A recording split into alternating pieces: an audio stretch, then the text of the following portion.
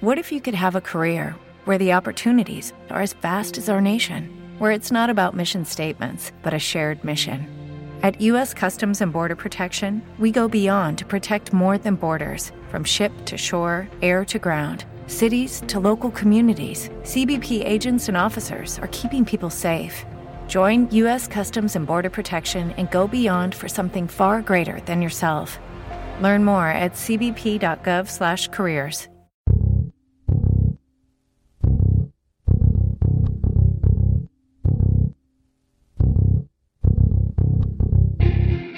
Hey, this is Nick Gomez from The Walking Dead and Dexter. Hi, Sister K. Hi, Sister J. Hey, y'all, this is Lou Temple. You know me as Axel from The Walking Dead, and you're listening to Sistah Speak. Keep on listening. You follow me? Hey, what's going on, everybody? It's your man Vincent M. Ward from the hit show The Walking Dead as the character Oscar, and from True Blood, Hollis. I'm here on Sistah Speaks. What's happening with y'all? Hey, sisters, what's going on? This is Chad L. Coleman, Tyrese from The Walking Dead. What's up? Let's talk about it. Emily Kinney, I play Beth on The Walking Dead, and this is Sistah Speak. This is John Bernthal telling y'all to listen up. Hello to the podcast, coming to not live, but coming to you from the Philly Comic-Con, and sending big love. This is Sarah Callies. Bye. Hey, this is Steven Yun. Hi to Sistah Speak. Hey, what's up, Sistah Speak? This is Lawrence Gilliard Jr., also known as Bob Stookie on The Walking Dead. Just sending a shout out. What's up? Hi, Sistah Speak. This is Alana Masterson from The Walking Dead. Denise Crosby from The Walking Dead, and I just want to welcome you to Terminus. Hello, Sistah Speak. This is Jeff Cooper. Hey, it's Josh McDermott from The Walking Dead, and when I'm bored, I'm listening to Sistah Speak. Hey, hello, how are you? How's everybody out there in podcast land? This is Iron E. Singleton, a.k.a. T-Dog from The Walking Dead. Just want to give you a shout-out to the Sistah podcast company. Thanks so much for all the love and support. Take care. God bless. Peace. Yeah! Hey, this is Ross Marquand. I play Aaron on The Walking Dead. You're listening to Sistah Speak. Hello, this is Adrian Turner. I played Dwayne on The Walking Dead, and I just wanted to say, hey, Sistah Speak. To speak, this is Seth Gilliam from The Walking Dead, plays Father Gabriel. Just wanted to say hello. Hi, Sistah Speak podcast. This is Lenny James, who plays Morgan Jones. Hope all's well. Hope you're having a good time. And now I'm going to stop. Bye. Hi, this is Tova Felchu. How are you, Sistah Speak? And I'm here to tell you how much I love being on The Walking Dead as the head of Alexandria. Hello everyone, it's Sistah Speak. It's Kyla Kennedy, and I play Mika Samuels on The Walking Dead, and I cannot wait to listen to your podcast. Hi, Sistah Speak. This is Ryan Charbonneau, and I'm here at Walker Stalker, Pennsylvania. It's nice to virtually meet you. Daniel Bonjour. I'm Aiden on The Walking Dead. Just want to say hi to Sistah Speak. Hey, sisters. This is Ray from Cali. In the zombie apocalypse, there's a thin line between moral and immoral. You can take a town from a bunch of innocent, clueless people. You can bite a man's throat off with your bare teeth. You can even threaten a little kid's life. But what you absolutely cannot do is take a man's last peanut butter protein bar. Michonne. You wrong, girl. Hey, Sister and Sistah Speak family. This is Shalita from Philly. Carol may not always have to kick everyone's ass, but when she does it while cooking the perfect dinner. Stay badass, my friends. This is Procrastinella from Gainesville, Florida, and you are listening to the Sistah Speak podcast of The Walking Dead.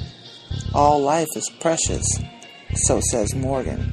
Procrastinella says, if your ass a walker, you are fair game. Hey, Sistah Speak family, this is Tammy from New Jersey. I could have stopped him. I had him. We don't have to kill people. Yeah, Morgan. Yeah, we do. Hey, Sistah Speak Nation, this is Derek calling from Hagerstown, Maryland. Y'all, it don't matter what you did before the apocalypse. Once it starts kicking off, only 3 words matter. Just survive somehow. We're freeing you. You're trapped. People don't belong here anymore. Hi, sisters. This is Malika's mom from Tucson, reminding you to keep that shit short or get back. Welcome to Sister Speak The Walking Dead, where we discuss Season 6 of the AMC series The Walking Dead from a sister's point of view. I'm Sister J. And I'm Sister K. And welcome to episode 50. Let's get started. Okay. All right, welcome. Wow, episode 50, huh? Episode 50 of The Walking Dead. Yeah. Yes. Cool. We have a lot of All of Sister Speak.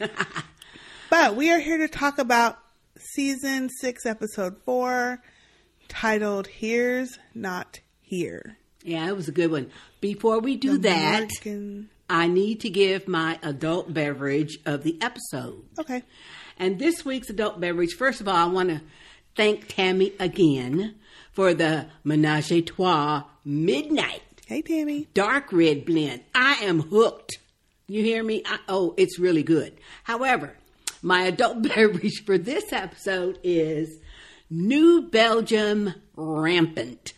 And it's an Imperial Pale Ale. Imperial India Pale Ale. Okay. It's really good. But it's got a really deep, rich flavor. So nice. That's what I'm drinking. What you drinking, Sister K?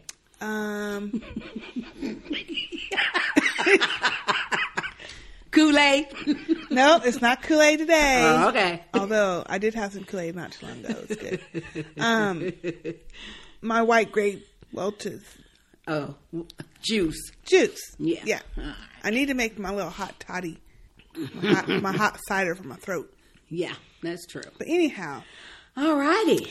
So this is our Morgan-centric episode. I love this episode. Which a lot of people did not care for. I loved this episode. I liked it too. I liked it a whole lot. Now, okay, there's one piece. There's certain things in it I didn't like. 2-3 pieces I'm like, fuck. I know it, but I did like other than the that, episode. I did like it. And I feel like I now better understand Morgan. I think he's going to be snapping out of this shit, though. Well. But I better understand. Yeah, I think so. I don't know about that. I think so. Anyway, but we start with the screen says now. And right off the bat, you know. He talking to somebody. Well, you know who he talking to. Oh, hell yeah, right off the bat. And I'm like, fuck. That's what I said too. Damn, he didn't kill that damn wolf. Didn't kill that motherfucker at all. Didn't kill that mother effing sucker. Nope. Didn't do it. But anyway. Pissed me off. That part, though, did piss me off. Like, fuck, man. I know. No, the ending pissed me off. Right, that too. That pissed me off. Especially after what that fool said. Especially after what he said. Thank you. But anyway, and after he says what he's saying, he's talking to the wolf, and he says, well, I'm going to give it all to you, every little bit. And then you like to talk. You want to have all of me. So I'm going to give you it every little bit. And then we get to... And you ain't giving him nothing. Then the scene changes to then. Right. And we are back at the Clear episode. Yep. And he's ranting and raving. You don't clear. He is ranting and raving so much that he don't even see that he done knocked over an oil lamp. I think he did see that. And started a fire. I think he did. No, I don't think he did because he kept ranting and raving and saying all the shit again. Wow. But he had Clear on the wall. He had Here's Not Here. He had Pointless Acts and a whole bunch of shit written on the walls. Yeah, because he is off. He's off. As we knew when we saw him in Clear. He is crazy talking to himself.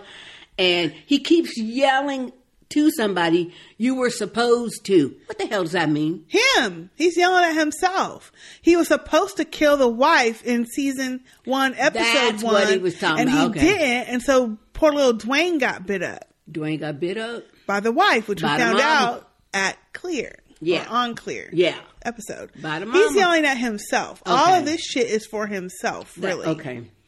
All right. Then we see Morgan out in the woods, and he's obviously hunting some walkers.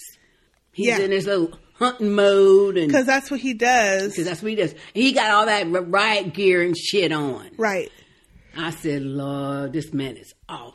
And so as he's killing the walkers, then he's stacking all their bodies up. Yeah, so he could burn them up. In a big old pile. Like he did in that little town where Claire was. Exactly. Yep. So he stacked them all up. However, he waited till nighttime to start the fire.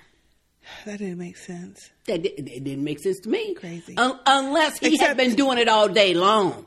Well, yeah, and then otherwise to try to get more walkers to come to the fire. I think so. Which I think to me, he looked a little bit surprised when that walker came out of the fire. The one that just came out of the woods and just walked through it.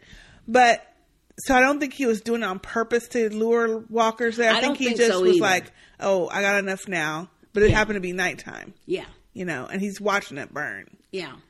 Obviously, like he used to do back in the city. I think so, too. I think he had just been hunting and killing walkers all day. Yeah.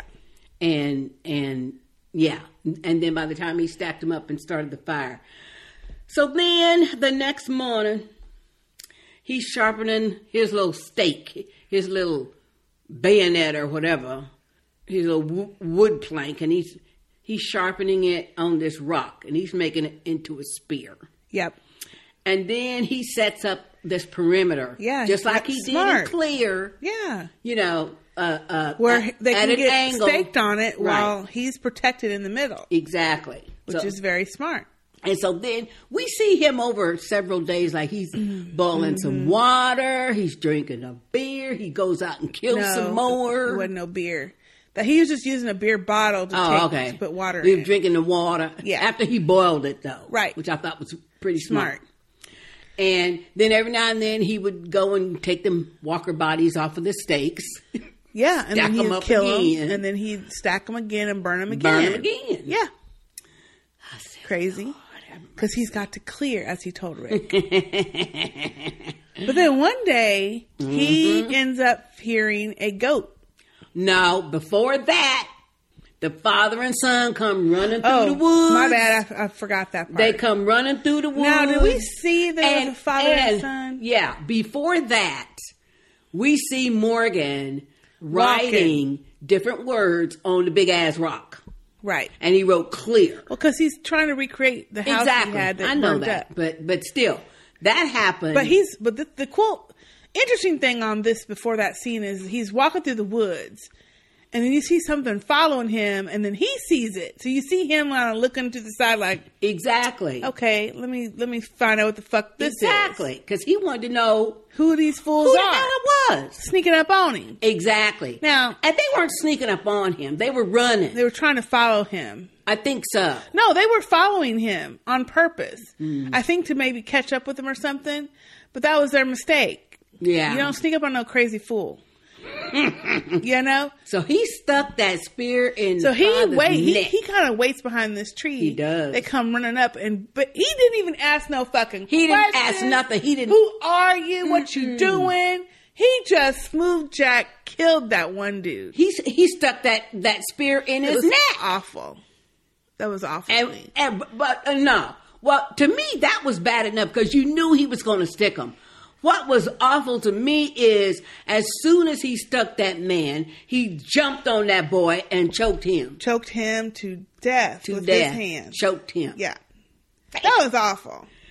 Which is kind of what we And he keeps saying, you don't.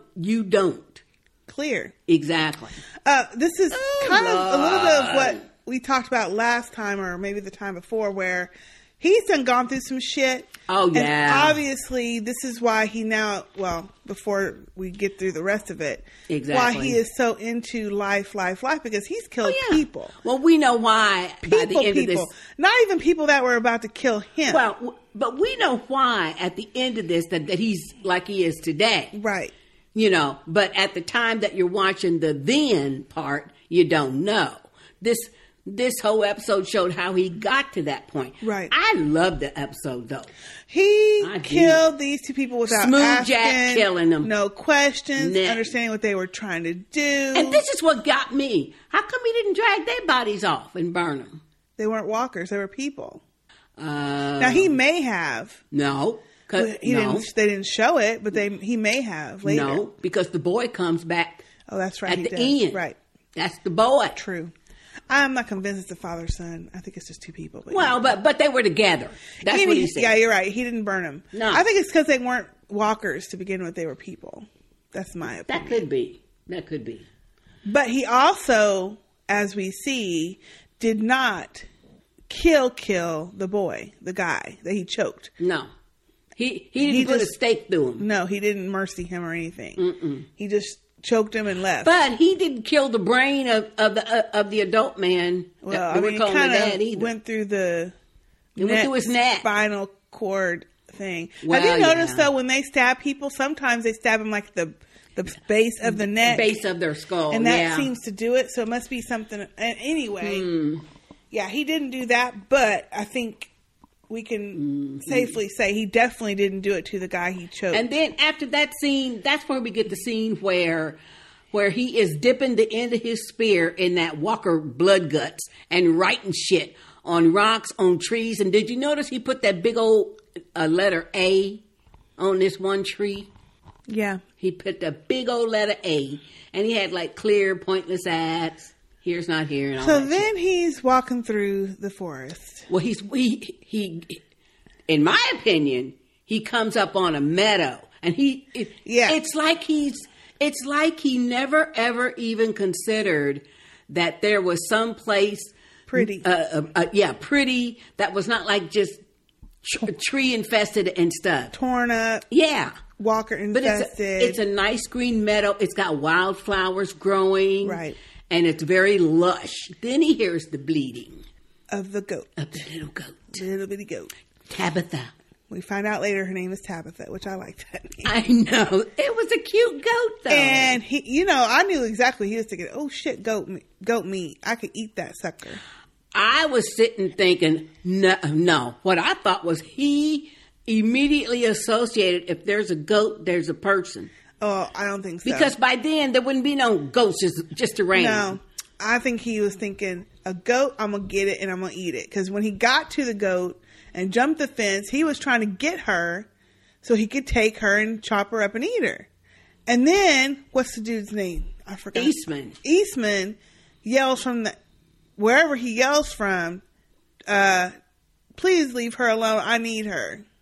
Well, first of all, he was going to eat the goat. Now, yes, he might have then tried to figure out if there's any people around, but at first he was trying to get her because I think he was going to eat her. Well, I disagree because when he is going for the sound of the bleeding sound of the goat, he seems so totally not only surprised but kind of taken aback that the first thing he sees is there's two cabins. There's a really big one and a smaller one, kind of side by side, and that goat is tied up in the yard. Yeah. Oh, no. I think that was totally surprising to him. Right.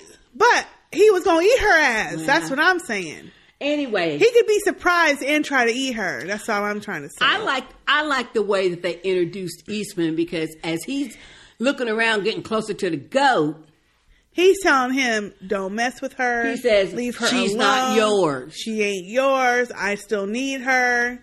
Well, he don't say all that yet. Yes, he does. He says, she's not yours. He says, I still need her. And then Morgan sprays the whole area with his rifle. I'm like, damn, Morgan. I know. First of all, you're wasting bullets. Second of all, you're going to bring some walkers to you. Mm-hmm. He's crazy as fuck at this point. And so Eastman is telling him, he still hasn't shown himself. He's telling him, put the gun down and then we can talk. Yep. And so Morgan, he starts casing the outside of the house. He goes around the perimeter. Yeah, he's trying to be stealth. Yeah, looking and trying windows and doors and shit. And all the while, Eastman's telling him, look, I done told you. Put your gun down. We could talk about it. This your last chance. Mm-hmm. And then when he said, okay, this your last chance, put the gun down and we can talk. And then Morgan, he he kind of like, oh, maybe he's behind me. So he turns to go back around the other way. Somebody conks him out. Conks him out with this little staff. And then Morgan is I like this part. When Morgan's on the ground and he kind of looks up and you see this big old dude with these like draped clothing saying, I'm sorry. Conk, and he knocks him all the fuck out. Yeah. I mean, but hey, he's got to. Also, during this time when he's hunting stuff, everything around him, he's kind of doing that Nicholas focus shit. Where he's like not even thinking, where you can tell he's off. He's off. And he's only focused on what the hell he's doing at that moment. Yep. And he had that same, like everything around him was like blurred. And like he couldn't the only thing pay different attention was to anything. He didn't have no ringing in his head. But otherwise, he was like zoning out. Yep. You know? So, but when he wakes up, he is in a cell. He's in a on cell. the floor. In the cabin. Inside of a cabin. But he's on a little pallet, and he got a plate of food sitting next to him. Little vegetables. And the tomatoes look kind of good, though. Sliced up tomatoes. Yeah, it did. Mm-hmm. I'm like, who got fresh tomatoes? I know. Give me a little bit of salt, and I'm good to go. I love tomatoes. Mm-hmm. And so, Eastman... He comes in. We don't know his name is Eastman yet. Not yet. I think it's dark, too, at the time. Well, and still nighttime. And so he's asking Morgan, well, what's your name? And all Morgan says over and over, kill me.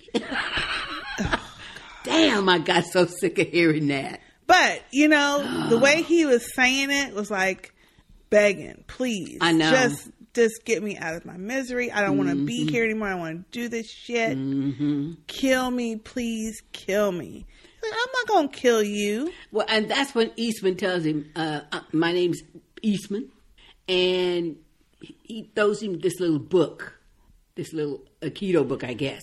We don't know that at the time, though. Yeah. But it's a little at first small that was like book. a little Bible or something. But it's too small for that. Yeah.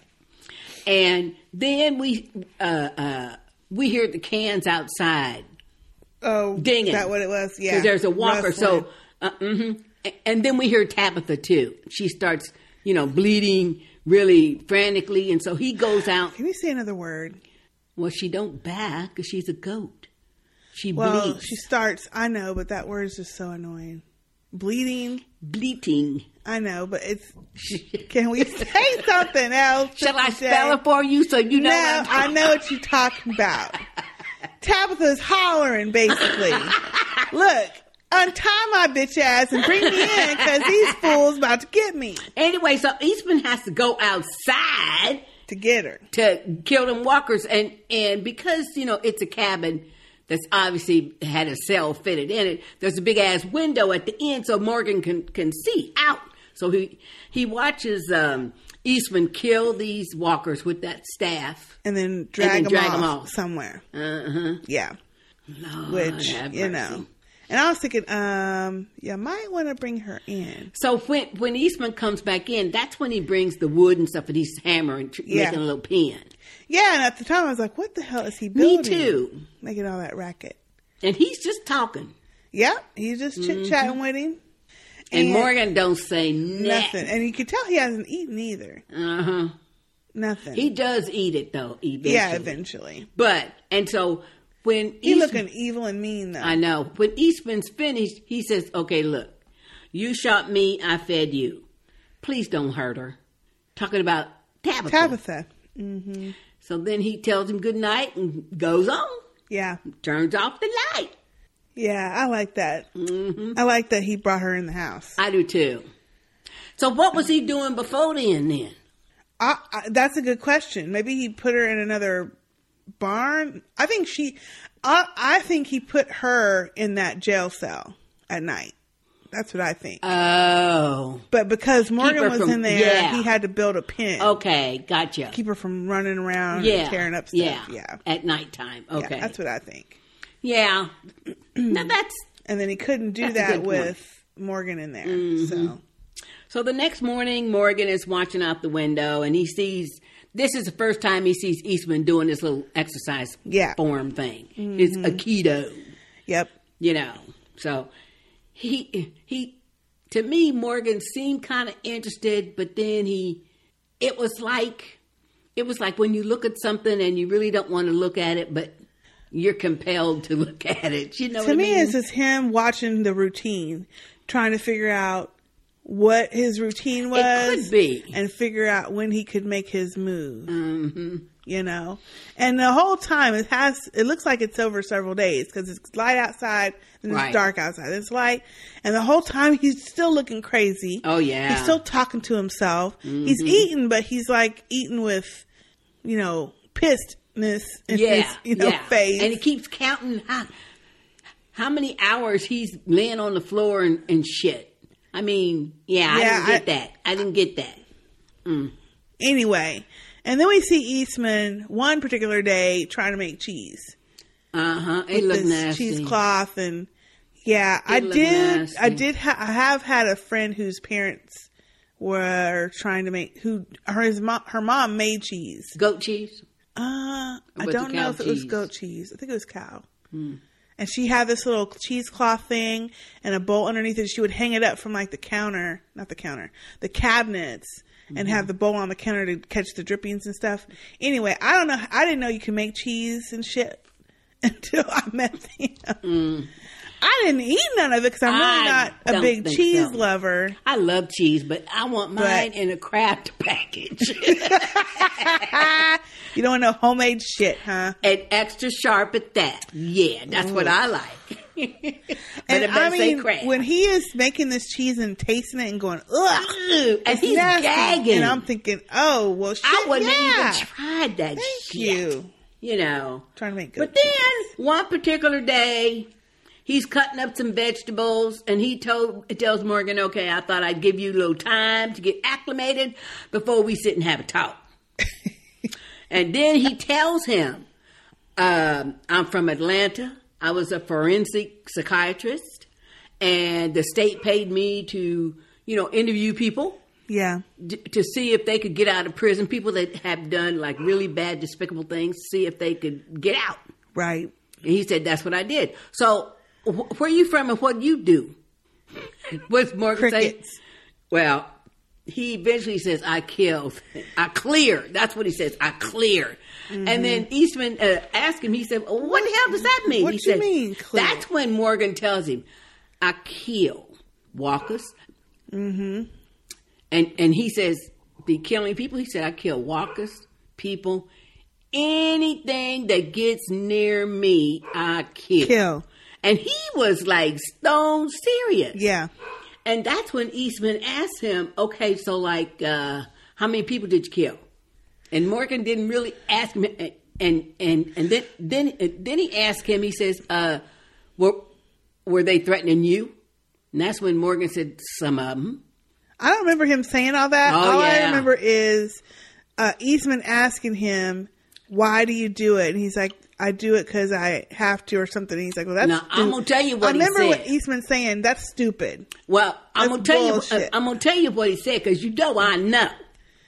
Sister J. And that is Eastman asked him. When he asked him, did these people threaten you? Morgan says, some of them. And then he says, well, why are you killing them? And he said, because that's why I'm here. Meaning, he's there that's simply because he's killing all the rest of them. That's when Eastman says, that's the biggest load of horse shit I ever heard.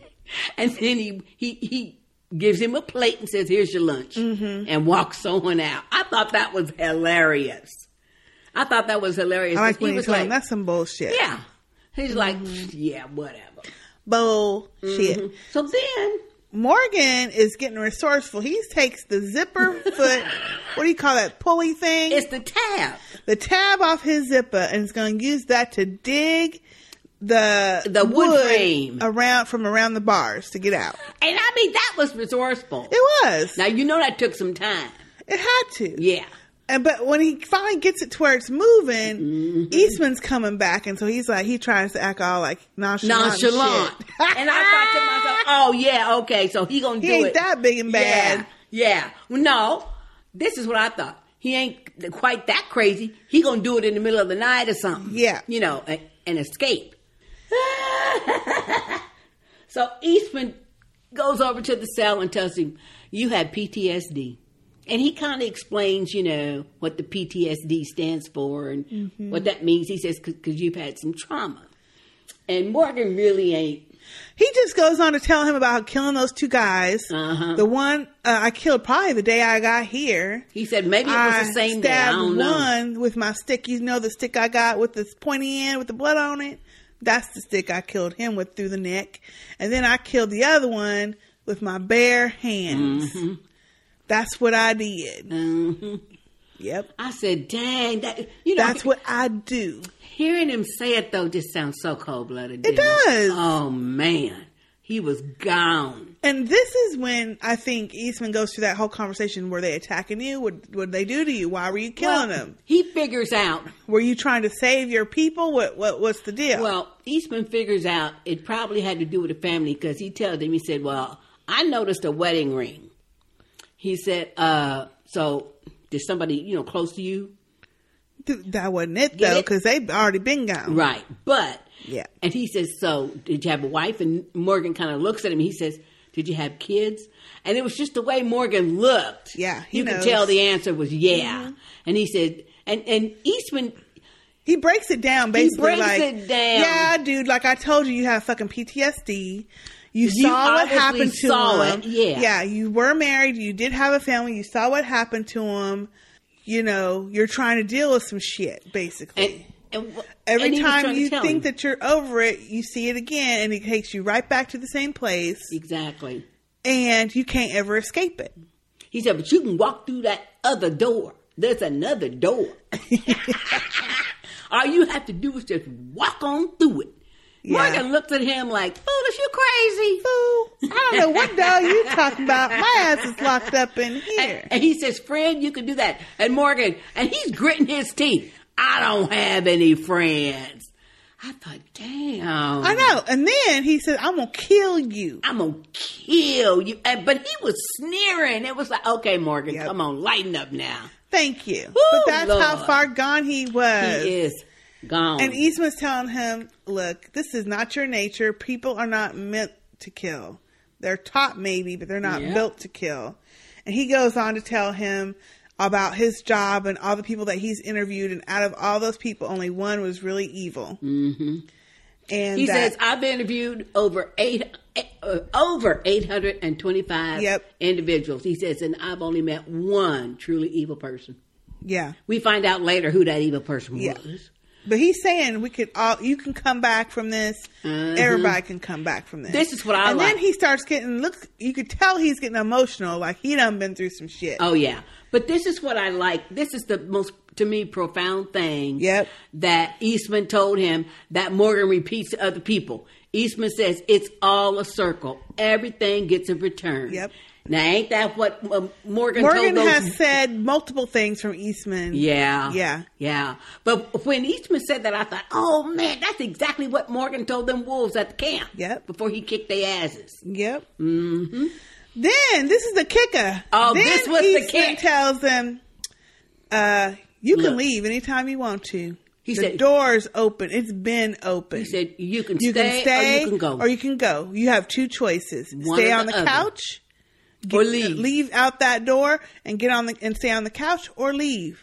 Mm-hmm. You got two choices. Mm-hmm. And I was like, what?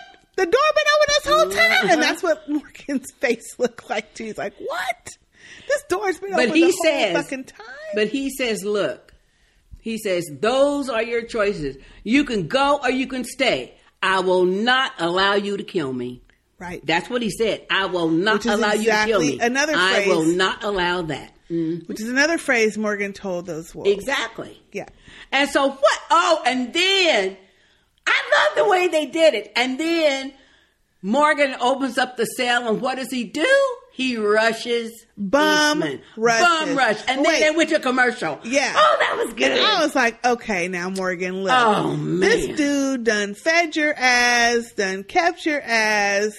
Uh-huh. But then the cool thing about that scene when he was about to bum rush him is you could tell that weird anger shit is right back at him. You know? I mean, he was off. He had that focused vision and shit back. Well, He's off. It was like a blind rage thing. But again, Eastman took care of business and knocked him down on the ground. He said, did. look, I gave you 2 choices. Mm-hmm. You need to honor those 2 choices. And Morgan gonna fight him. Yeah. Still. Gets up, tries to get to the fireplace poker thing. They start struggling. And I mean struggling. They were struggling. Because even though Eastman's big, Morgan got the upper hand at one point. They bash into the wall, breaks his little picture he had up. He's about to choke Eastman out, but Eastman gets the upper hand and gets on top of him and says, stop. You just got to stop. He had his arm in his throat. Yeah. And next thing for Morgan was going to be unconscious. He knows how to do, because he probably had to do some of that shit while he was interviewing people. We find that out later. Yes, he knows how to do. Shit. But anyway, he knew what to do to knock the wind out of Morgan, and Morgan holds up his hands, and he's crying though. Well, he's saying, kill me again, kill me. But he's whimpering, kill me. Right. He's and whimpering. Eastman is pissed because he sees his pictures broke. And you can tell it's a picture made from a child. Yeah, you can. You know. Mm-hmm. And he got that staff, and he is ready to thump Morgan. Thump him upside down. And that's when Morgan kind of whispers, kill me, and Eastman doesn't. No, he don't. He doesn't. But this dude's way better than me, because I said, take your ass on. You made your choice, obviously. Your ass got to go. Eastman said, look, I gave you 2 choices, the door or the couch. And then he just turns on around and picks up the pieces of that little picture and goes on. Thank you. And I'm like, what? And Morgan gets up. This is the sad part. Morgan gets up. He goes back into the cell and shuts the door. I felt so bad. That was sad. But no, the saddest part was, as Eastman was going by the cell with the broken pieces of the picture, he opened the door back up. Going to the other room, he opened the cell door back up, and Morgan kicks it shut. Well, right, but the whole saddest part is that Morgan felt better going into that cell and shutting the door. Yeah. Knowing the fucking shit's open. Yep. Knowing he could leave. Yep. But he felt like he needed to be up in there. Yeah. That was the sad part. That was sad. Mm-hmm. That was sad. I felt bad for him. Yeah. And then later that evening, Eastman is, obviously fixing his picture. Mm-hmm. Morgan's in the jail cell and he's looking at that book. And so he starts telling him about Aikido. Mm-hmm. And about his daughter. Story. Yeah. Well, I love this story. He says, after about 8 years of doing his job, probably hearing all that bad shit them effing prisoners done. Yep. He said, my daughter caught me crying out in the garage. And she was concerned. And he said, oh, well, Daddy just don't feel well today. And she had won a rabbit's foot at the carnival that day. And she gave it to him and said, well, look, Daddy, probably your luck will change. This will make you feel better. Yeah, this will make you feel better. And the very next day, he said he got a flyer for Aikido. Yep. And he said it's been, uphill ever since. Yep. And that's the picture that he was fixing, because his little daughter had drew that little picture for him. But of course we knew that. Right. But Morgan didn't. And so, once Eastman says goodnight and turns off the lights and leaves, then Morgan comes out of the little cell. And he goes into that workroom to see what all the hammering was. Well, and he sees that picture. What made him curious, too, is that same conversation, Eastman tells him, we're going to have to work together if we're going to take this trip. And Morgan's like, what trip? He's like, he says, where? He says, what trip and a trip where? And he's like, I have no idea. And I was like, well, shit. Okay. And then he says goodnight. But what cracks me up, and we didn't talk about this earlier, is that when he does say goodnight to him in those previous nights, you hear him go close the door and you hear click. He ain't totally stupid. He ain't totally crazy. Shit. I got this crazy motherfucker in here. Yeah, you know what? We didn't mention that, but yeah, because you always hear the click of the lock. And wait, knowing that damn door has been open all this time, Morgan ain't never tried it. Never tried it. Never tried to bang on the door. Never tried to pull the door open. And he was trying to pry out the damn wood from the bars, but still never tried the door. That was a powerful image to me. Anyway, but before he left, when he was telling Morgan, when Eastman was telling Morgan that little story about his daughter and the rabbit's foot and stuff, then Morgan was still in the cell, and he said, your wife and daughter, they dead? And that's when Eastman, he didn't say anything. He just... Of course they are. Yeah. You know, he didn't say nothing. Of course. He says, all Eastman says was, it was a keto. That got me through it, yeah. And it helped me, and it's going to help you too. So the next day, he is cutting up more veggies and shit, fruit, picking up his tray, and he's like, look, he's pretty much a vegetarian now, but don't get me away from my chocolate. I know, that was cute. Because apparently Morgan ain't eating the chocolate pieces that he's putting down. Yeah. In the lunch tray. What cracked me up, though, in this scene is that, you know, he's still sitting in that jail cell. He's still in the cell. He's still having this fool bring him his lunch. Okay. I know. I mean, he can go out and you can go and table. cut your own shit up. Okay. But no. Nope. He said no. And I think this is when Eastman's like, okay, you want to come help me gather up some stuff? And Morgan just sits there. And I'm thinking, damn, Morgan. But this is what I think. I think the whole reason why, once Morgan found out that cell door had been open the whole time, and then he goes back, okay, on a subconscious level, maybe he doesn't think about it consciously yet, but on a subconscious level, he wants to be helped. He doesn't want to be out that there, person and out there alone, like Michonne. I mean, he wants to be around another person, and he has respect for this man because this man bested him. Not only fighting, but, you know, he knows a lot. So, and he's kind. Right. I mean, as nasty as Morgan has been, nasty, trying to kill him and shit. Kind to him. Right. You know, so Eastman leaves to go gather whatever he was going to gather. He says, you want to come with me? And when Morgan's his sister, he said, will you at least watch Tabitha? Can you at least do that? Right. And I was thinking, yeah, Morgan, can you at least do that? Well, so Morgan is sitting in that damn cell looking at that little book, and he opens it, and of course it says the keto means not killing, respecting life, blah, blah, blah. It's handwritten, and too. And then you hear poor little Tabitha hollering. Well, first of all, you hear the cans. Right. And then, wait a minute. This is, everybody knows I always watch these shows with the closed caption on, because I like to hear all the words, because a lot of times they whisper.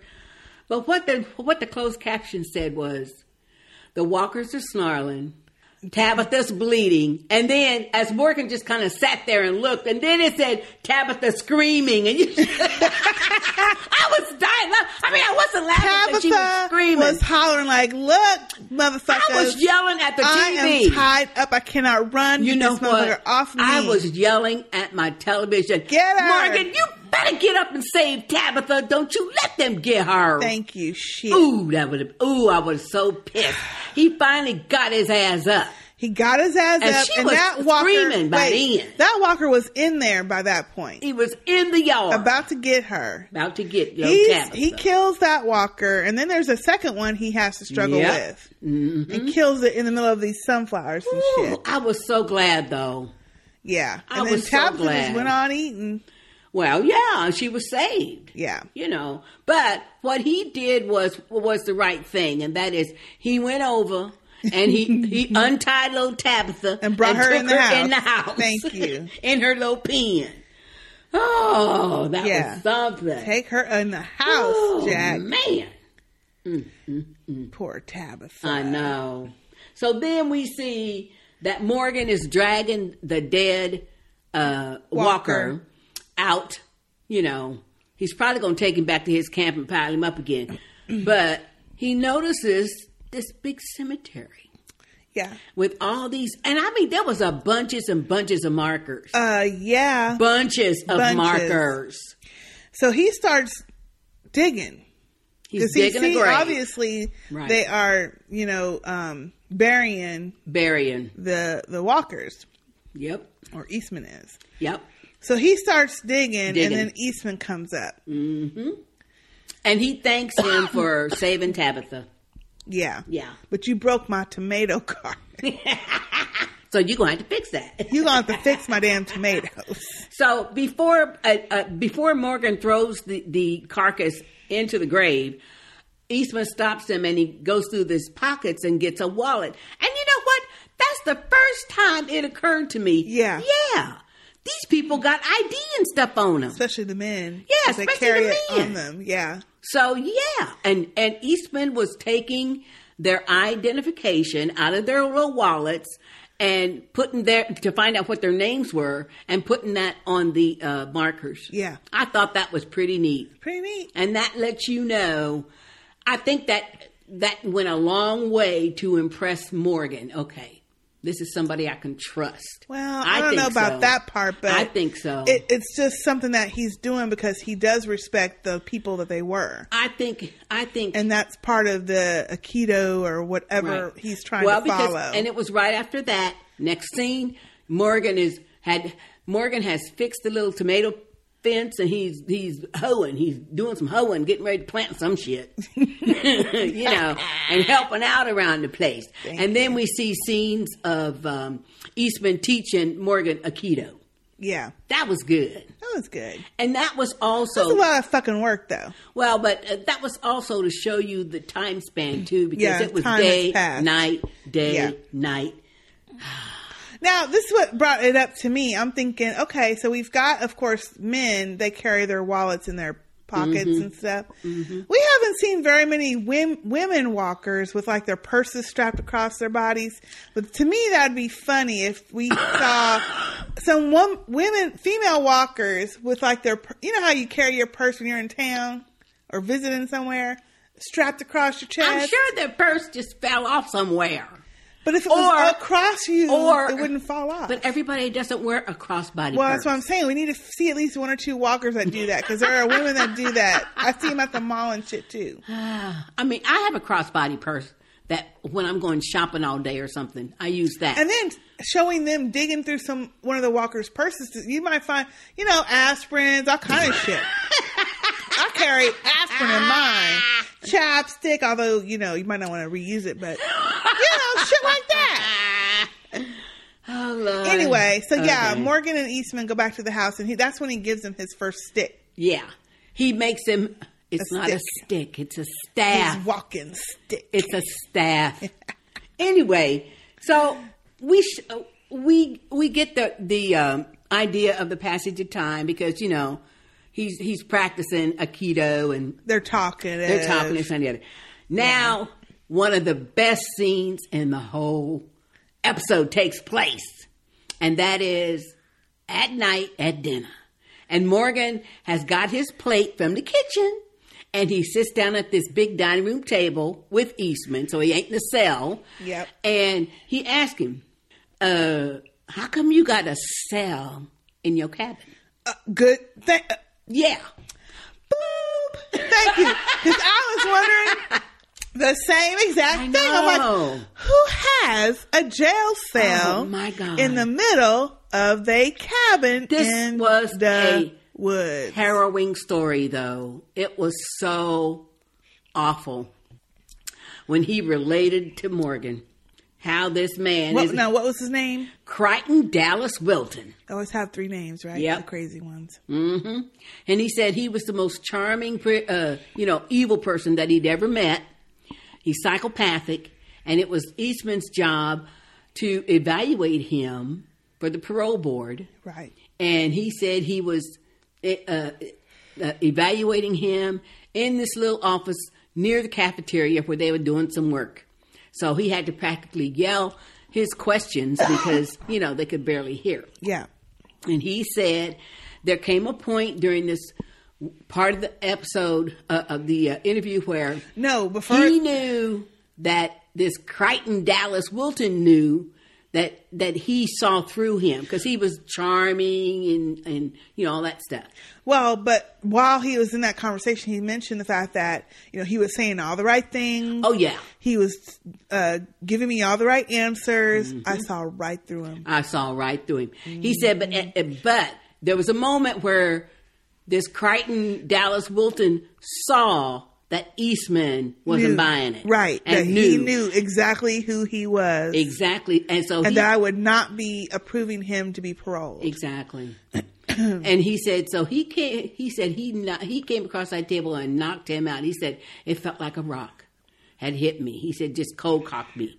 And then he said, and he named some kind of maneuver that obviously he had taught Morgan also. Right. He said, because if it wasn't for Aikido, he said, I wouldn't have made it. Be here today. Yep. Mm-hmm.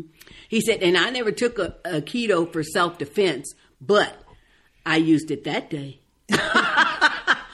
And needless to say, he said, I prevented him from getting out then, but he got out. Said he continued saying all the right things, working. They would let him go out and work on work details and stuff. Yeah, and, the road crew. Right. And said he said the right things to the right people, and he escaped. And he went right to my house, murdered my wife, my daughter, and my son. Said, and then with their blood covering all over his body, he walked the short distance to the police station and turned himself in. So he only got out. Well, he said to get revenge. He said he told the police he only escaped so he could end my life, so he could make my life miserable. Yep. And but that was some awful just the way shit. Eastman was. Look, that actor needs an MA. Yep. I mean, him and Lenny James, they need Emmys for this whole thing. It was just amazing to me. I felt so sorry for him. Yep. He said only reason he escaped was to get me. Was to get his and family. And to make me suffer. Mm-hmm. That was it. And so Morgan asked him, he said, so, he built that cell because he knew that he would, what work crew he'd be on. Yeah. And what. No, he said even after that, they still allowed him to work the road crew. Road crew and stuff. So what I was going to do is I built this cell because I was going to get him and put him in this cell and make him starve him to death. Yeah, and starve him to death. That's what he said. No matter how long it took. And then Morgan asked him, well, did you do it? And he says, all he kept saying was, I've come to believe that all life is precious. And when Morgan says, well, yeah, but for a man like that, did that to your family?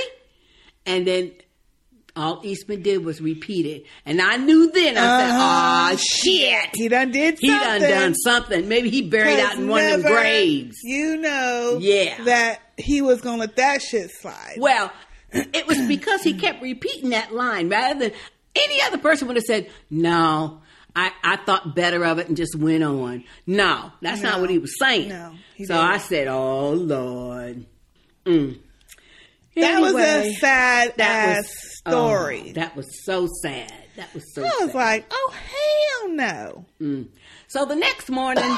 But wait. Then, wait a minute. He said this happened after like a year or so. And of course, in that time, he got fired or laid off or whatever. And nobody knew about his little cabin that he had built for him and the family. Or did we? Maybe this isn't the conversation where we found out. No, it's not the conversation. Okay. Where he, This is the conversation that you're talking about is after he's bit. Okay, gotcha. Yeah. Go ahead. Anyway, the next morning, you got ahead of yourself, Sister Cat. Well, I just wanted the part where he says he went back to. Well, we're getting to that. All right. After this conversation over dinner, then the very next day in the morning is when Eastman is telling Morgan, okay, we need to go and scavenge for some supplies. We need a tarp. And he named off several items and stuff. And he says, and we need to go scrounge around for them. Then Morgan looks at him and says, I know where all that kind of shit is. I know where we can get all of that. Yeah.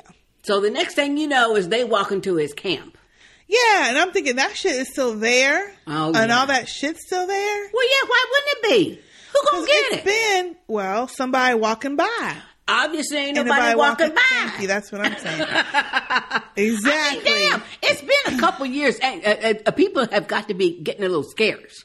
Yeah. I mean, like live True. people. Right. You know. Right. And especially way out. This is way out remotely in the woods. Yep. So, yeah. So they go to Morgan's camp and he finds his little bag and he's got a tarp in it. He's got all kinds of stuff up in there. Shit up in there. And then Eastman is looking around at all the words, rocks and shit, words written on the rocks and the trees and stuff. And so he asked Morgan, "What are the names of the people you lost?" And he said, "My wife and son." He said, "No, what are their names?" Yeah. And that's when he says, hesitates. Yeah, that's when he says Jenny and Dwayne. Yeah. You know. I don't think we ever knew the wife's name until then. Yeah, I think so. Did we? Yeah, okay. I think we did. And so Eastman says, "I'm sorry." And that just sets Morgan off.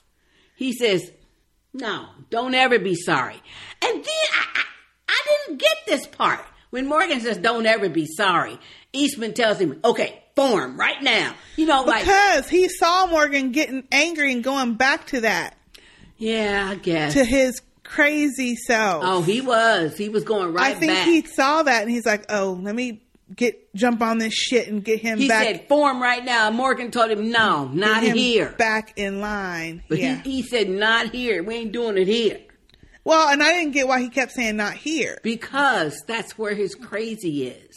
Well, see, yeah, that's where his crazy is. That's why Eastman wants him to do it, because you have to do it. I see your point. No matter where you at, where your crazy is. If you think it's coming back, you need to get your shit back in line. You know. I see your point. Yeah, but that's a good point. Now, this is what I didn't get.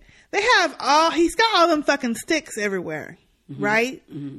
How this shit happen? Well, because evidently there was a break in the shit. There was a break in the sticks. Obviously. An opening, a clearing. But see, Morgan, when Morgan was there at the camp, even if there was a space that he left without the stakes, but he could easily maneuver. Because people can maneuver through those things. Exactly. Walkers don't know how to do that. But that's why I was like, with all them sticks around, how is it that the walker got through it? Or maybe they're on the outside of the sticks? I couldn't figure that part out. I think he went through the sticks. It just so happened that must be his trajectory, he went, in between them. Something. Mm-hmm. I was like, damn! And here come the little walker who was the boy that Morgan strangled. Which then Morgan is getting flashbacks. He zoned out. Zoning out like a la Dickless. Because when they heard the snarling, Eastman said, "I'll let you get that. I'll let you handle that." Mm-hmm. That's what he said. And so Morgan turned around and Morgan was going to, kill it. But he hesitated too long because that boy was the boy that he strangled. Right before this. That walker, he was the boy. Oh, that was a mess. And right when that walker was just about to get to Morgan, then Eastman pushed Morgan out of the way. But the way they did it was perfect, though, because he pushed him out of the way like that, but that walker went behind him and bit him on the back. It was awkward. I didn't think so. I thought it was awkward. I didn't think so because when he was pushing Morgan, he pushed him like that. And that walker was right there and just bit him. I know, but it just didn't make sense to me how he would move him and then the walker would bite his back, whatever, love handles back. Because if that was happening for real, you would push Morgan out the way, still facing the walker. You wouldn't turn your fucking back to it. But he didn't. I thought it was awkward. Anyway, but I know they had to do it. They had to make it to where he, So Eastman got bit on the back. And he turns around and kills the walker. Morgan's all pissed. That wasn't yours. Yeah. That wasn't for you to do. Yeah. I'm like, bitch, you didn't do it. And he tells him, "I told you not here." I told you not here, and I'm thinking, this is another part where I was like, okay, I didn't like this part. He done went back to Crazy Town. Yeah, that's what it felt like. He went back to Crazy Town that quick. So Eastman's telling him, look, this isn't you. You've made it out of that place. You can get back to that place. And then Morgan gonna try to attack his ass. And I'm like, Morgan, seriously? Yep. The dude just got fucking bit up over you. Just got bit. Over you. Protecting you. Because you couldn't do it. I was mad about that. I didn't like it that they had Morgan doing that. Yeah. And he's still talking about kill me. Kill me. He ain't learned nothing. Still. So I was a little bit salty on that situation. Yeah, but you know what? Even though his ass got bit, Eastman got him flat on his ass. Right, and that's when Morgan's talking about kill me, kill me. Eastman doesn't, of course, and he takes the body of the guy. And puts it on the cart. And puts him on the cart to go bury him. And I'm like, oh, and Morgan is back to crazy. And this is where the title comes from, too, because Morgan is shouting to Eastman, I told you not here. And Eastman tells him right before he pulls the cart off, he says, see, that's the thing. Here's not here. I see it. Damn. Damn. So then we see Morgan back in Crazy Town mode, hunting walkers. And he's stalking this walker, and he's behind it, and he takes his spear and sticks it in the back of his skull. And when the walker falls, then you see that walker was following two people. Right. Which was odd. A man and a woman. Yeah, this was a little bit weird. No, I didn't think so, because they was dirty. He was injured. This is random. That was a good looking walker, though. He was all skinny and half eaten up. But the woman was smart, though. You could tell that they had been out there for a while. They was dirty. The husband was grimy. limping. Yeah. She was limping too. He had like a little half crutch and everything. But she had a knapsack with some shit up in it. Yeah. And so she puts her hands up and is trying to tell him, look, we're alive. You know, we're not walkers. And Morgan is growling at these people and grunting at these people. And so she tells him, you know, she holds up her hands and motions to him. And then she slowly, opens up her backpack to give him her can of whatever it was. It was chicken noodle soup. It was a huge can. You know that can? Like the family size. Like the family size chicken noodle soup and a bullet. That's what she put on top. Yeah. It took me, I had to backtrack that like, maybe why the fuck a 3 bullet? times. Yeah. Well, because ammunition is precious. Right. Ammunition is precious. So. And then she says thank you and they walk off. Yeah. And maybe he lets him go. Yeah, and maybe that snapped him into not everyone's evil. That's what did it. It snapped him back out of Crazy Town. But I'm acting evil. Well, because after that, then he rushes back to the cabin. Yeah. And of course, poor Tabitha's on the ground. Poor Tabitha's on the ground being eaten by a fucking walker. I was sad. Oh, I was so sad. I couldn't believe it. I was very upset by this. Oh, I was upset. Now, God. Shout out to Jeff on the Facebook group. Oh, yeah. Because Jeff put a post up in the group that said, Tabitha, R.I.P. Tabitha. In one episode, she had more emotion and facial expression than 6 episodes of Fear the Walking Dead with Madison.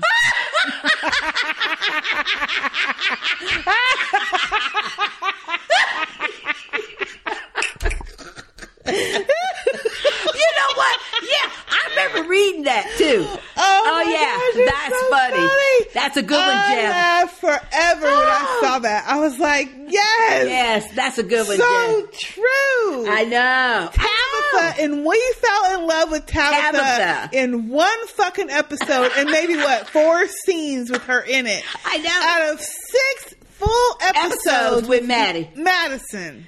Oh Lord. That's now, so that funny. is some fucked up shit. But it was so true. It was so funny. Oh, Oh my God. Yes, I was upset by Tabitha. I wanted Maddie to get bit. Yeah.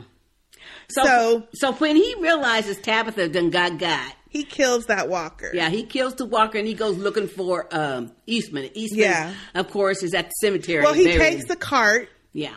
And he's got the walker and he's got Tabitha in it. He's got the goat in there. Yeah, you gotta bury her. Poor baby. And Eastman's looking sad and shit. Of course, he's looking sick as fuck too, because he's starting to be affected by the bite. But he's digging a grave, though. He's digging a grave. And Morgan, for that first dude. So Morgan tells him, look, sit down.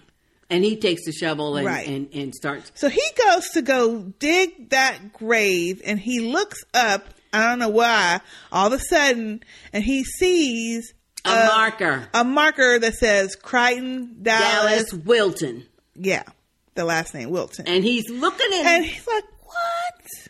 Oh.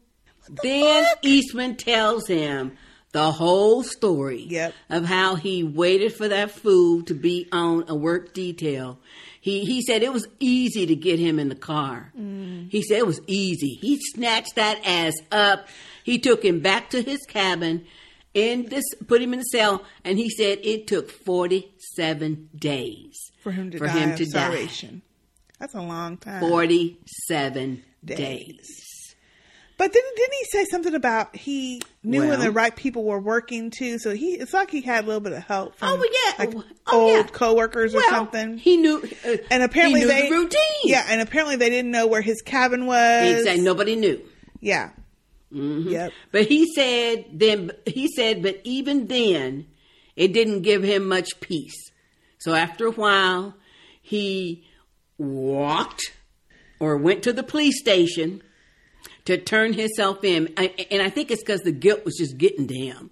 And that's when he realized, oh, the whole world's gone to shit. Atlanta. Yeah. He said he was going to go back to Atlanta, because they're outside of Atlanta. Right. But the apocalypse had happened by then. Yep. That's when he found out that shit had hit the fan. So he went right on back to the cabin that nobody knew about. So there you go. I said, Lord have mercy. I knew that. I knew he got him just by the way he was talking. Yep. Woo. That's probably one of his first grades that he did. Right. And then he tells Morgan, but I found my peace when I decided to never kill again. Yep. So he's letting Morgan know you can find your peace if you vow never to kill again. Wow. Lord have mercy. And then he tells Morgan, okay, look, you can stay here. No, wait. Before he does that, they go back to the cabin. And he's telling him, when it happens, you can just stay in this place.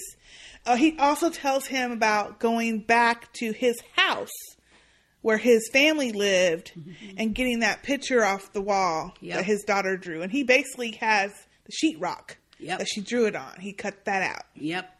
So that's what he tells him first. And then he tells him, you could stay here. You have water, food, security.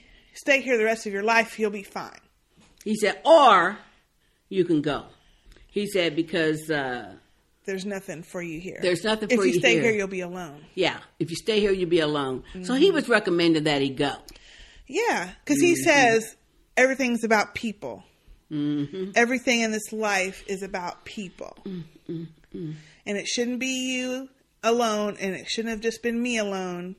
And he says, now that Tabitha's gone, poor Tabitha. He said, I'm ready to go. Aww. I felt so bad for Eastman. I did too. He said, I'm ready to go. And so Morgan helps him up, and as they're walking, he says, oh, wait. Because he's telling him, I got a gun in the lockbox in the other room. Yeah. And so he's wanting, either Morgan to take care of it. Yeah. Morgan to shoot him in the head, or he going to shoot him in the head or whatever. Anyway. But he says, oh, well, wait a minute. And he gives Morgan that rabbit's foot. Yeah. So that's who it was from. That's who the rabbit's foot's from. Yeah. We thought it was Dwayne. See, I just love all of that, though. Yeah. I mean, it ties back into I like so how much they stuff. tie shit back. Yeah. Yeah. I like that too. So the next thing we see, Morgan's coming out the house. Yeah, he's by himself. He's coming out the house, and he's got his gear and his new staff and everything, and he's walking, and he emerges out of the woods, And there's this big old sign that says, "Welcome to Terminus." Welcome to Terminus.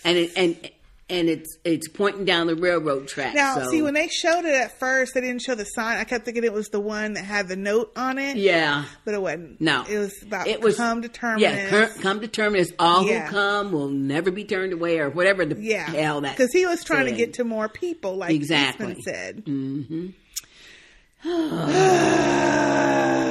Then it says, the screen changes and it says now. Again. Now. Yeah. Oh my God.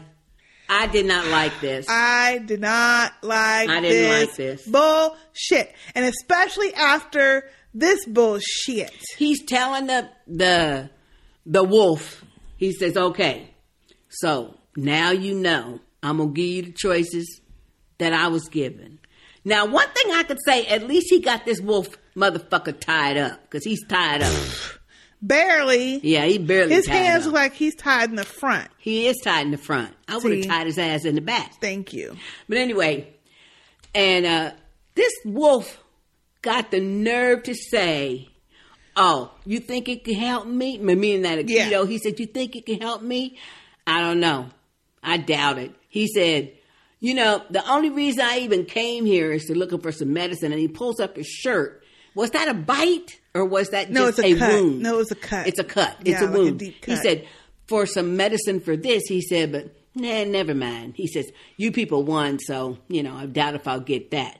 And then he says, but as far as your story go, he said, I'm going to kill you. And I'm gonna kill everybody in here, but he said, including all the children. He specifically said that. I said, oh, hell no. Kick him in the head and be done with it. Kill him now, fucking Morgan. Kill him. Shit. That's what pissed me off, too.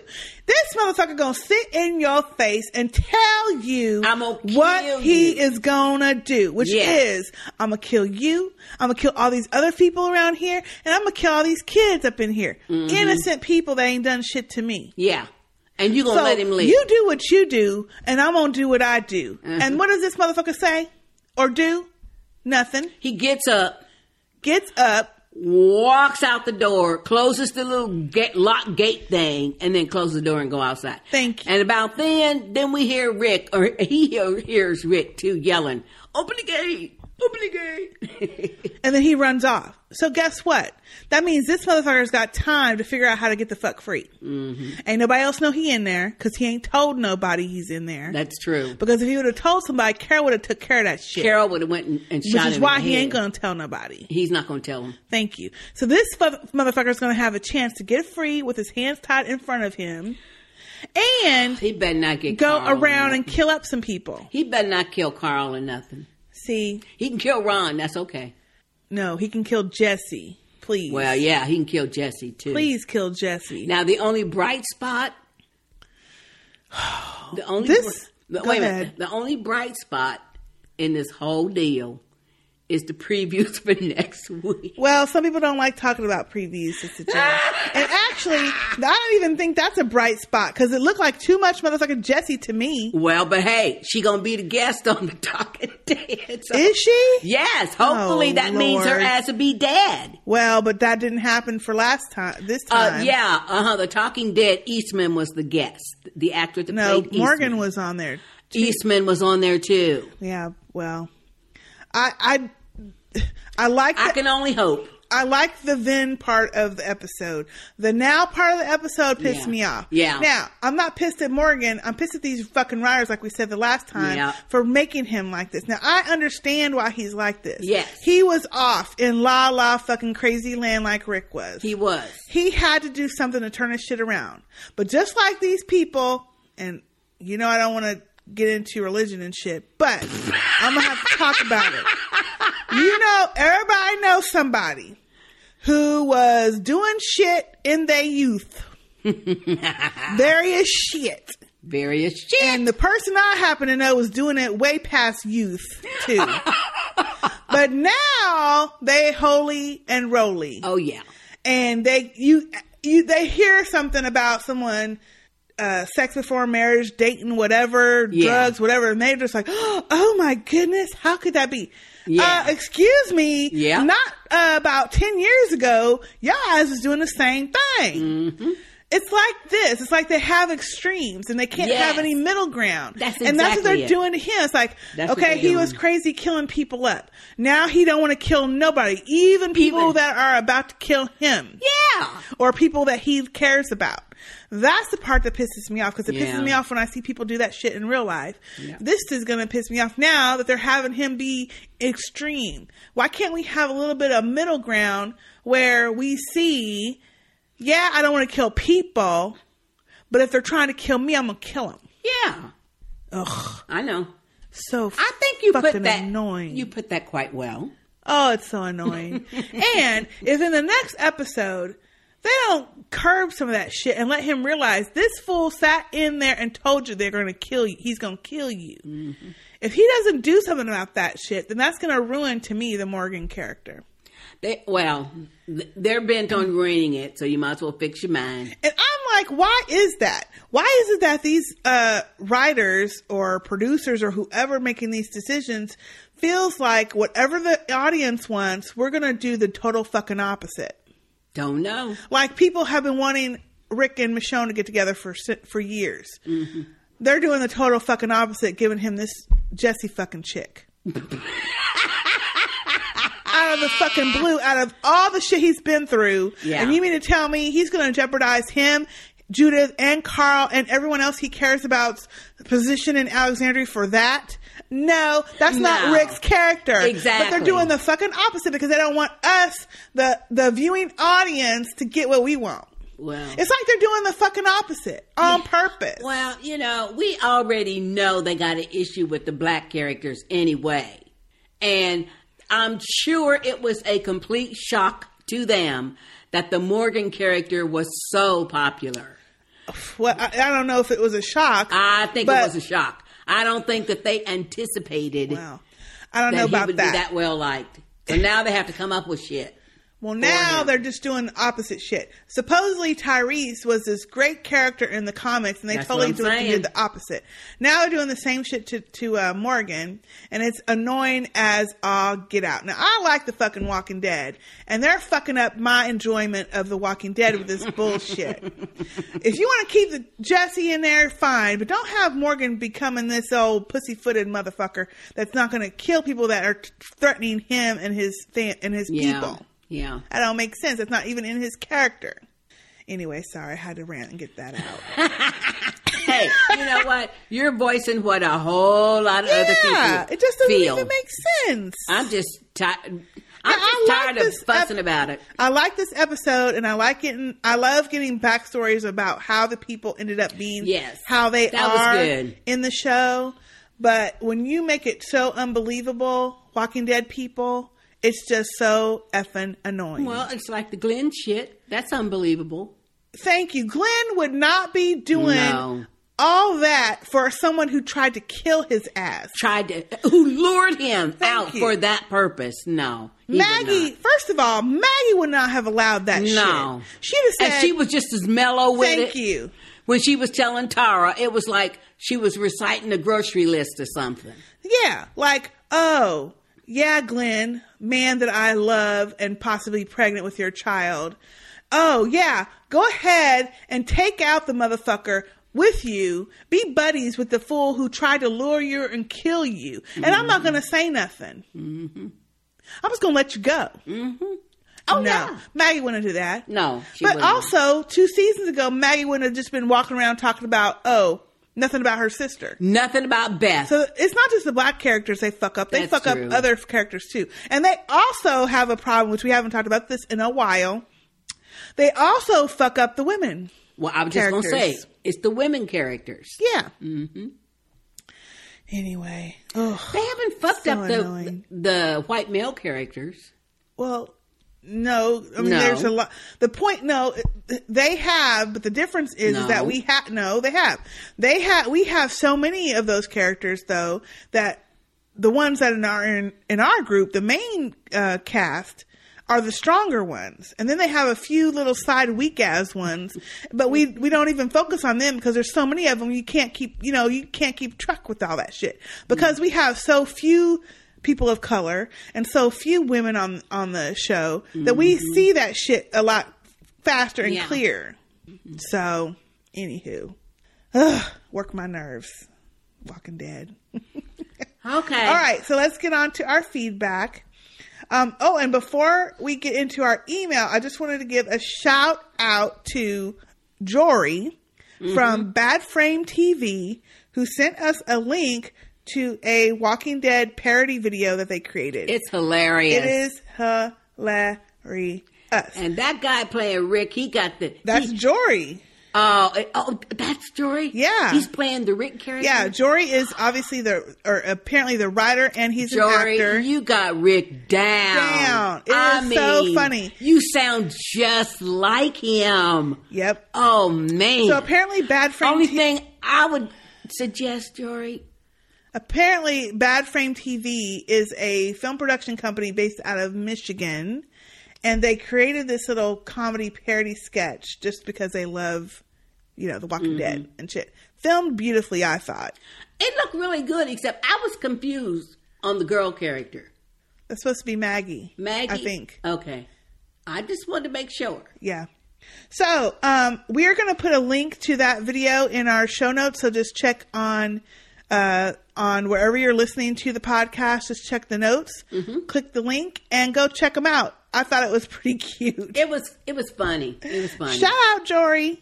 Good luck. Bad Frame TV. Okay, so let's get to our first piece of feedback, and it is from Miss Shalita. Hey, Shalita. Hey, Shalita. Hey, sisters. It's Shalita from Philly.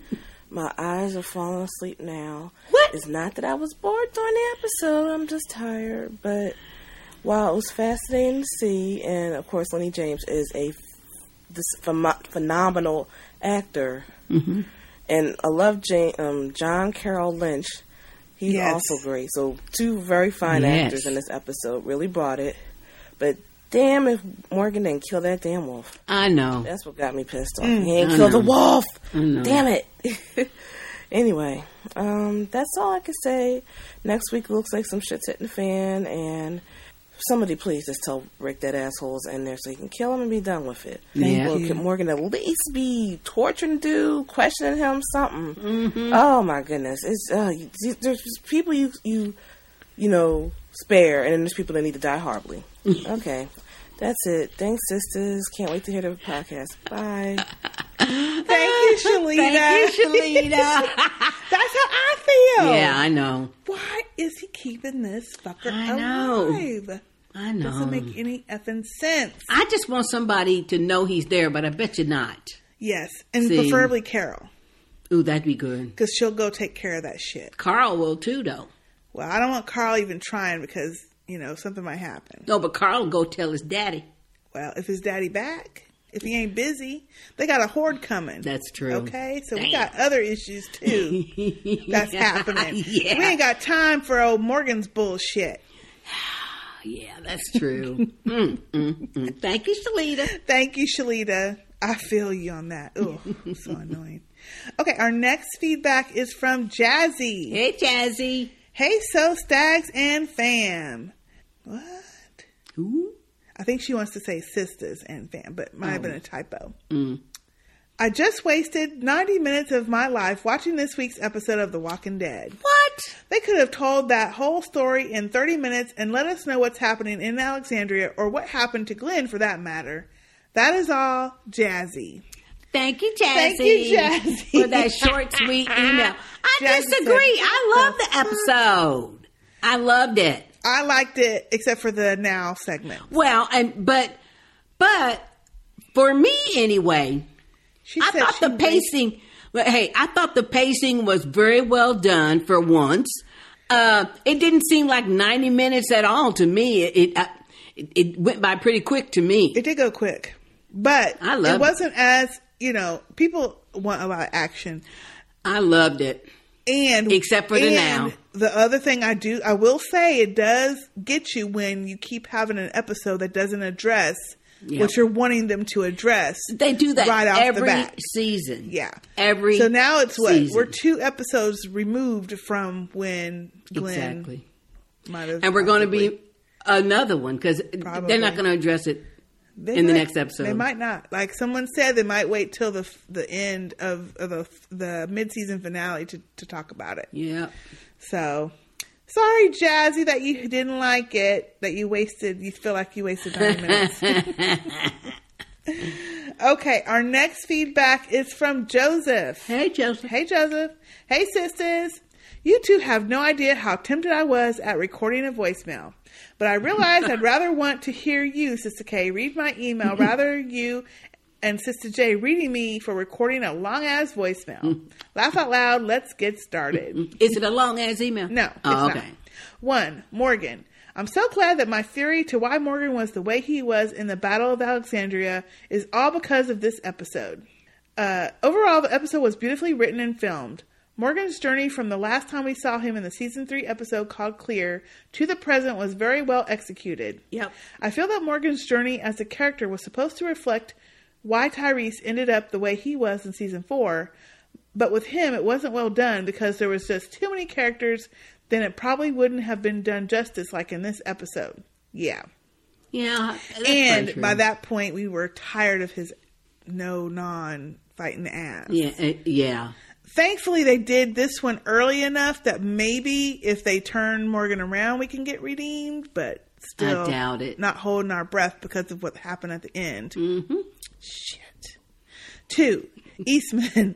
I love this character. When he introduced to Morgan about Aikido and to reflect your opponent, it reminded me of Tai Chi that I did at the school gym, and the instructor that was 72 years old was a 72-year-old grandma.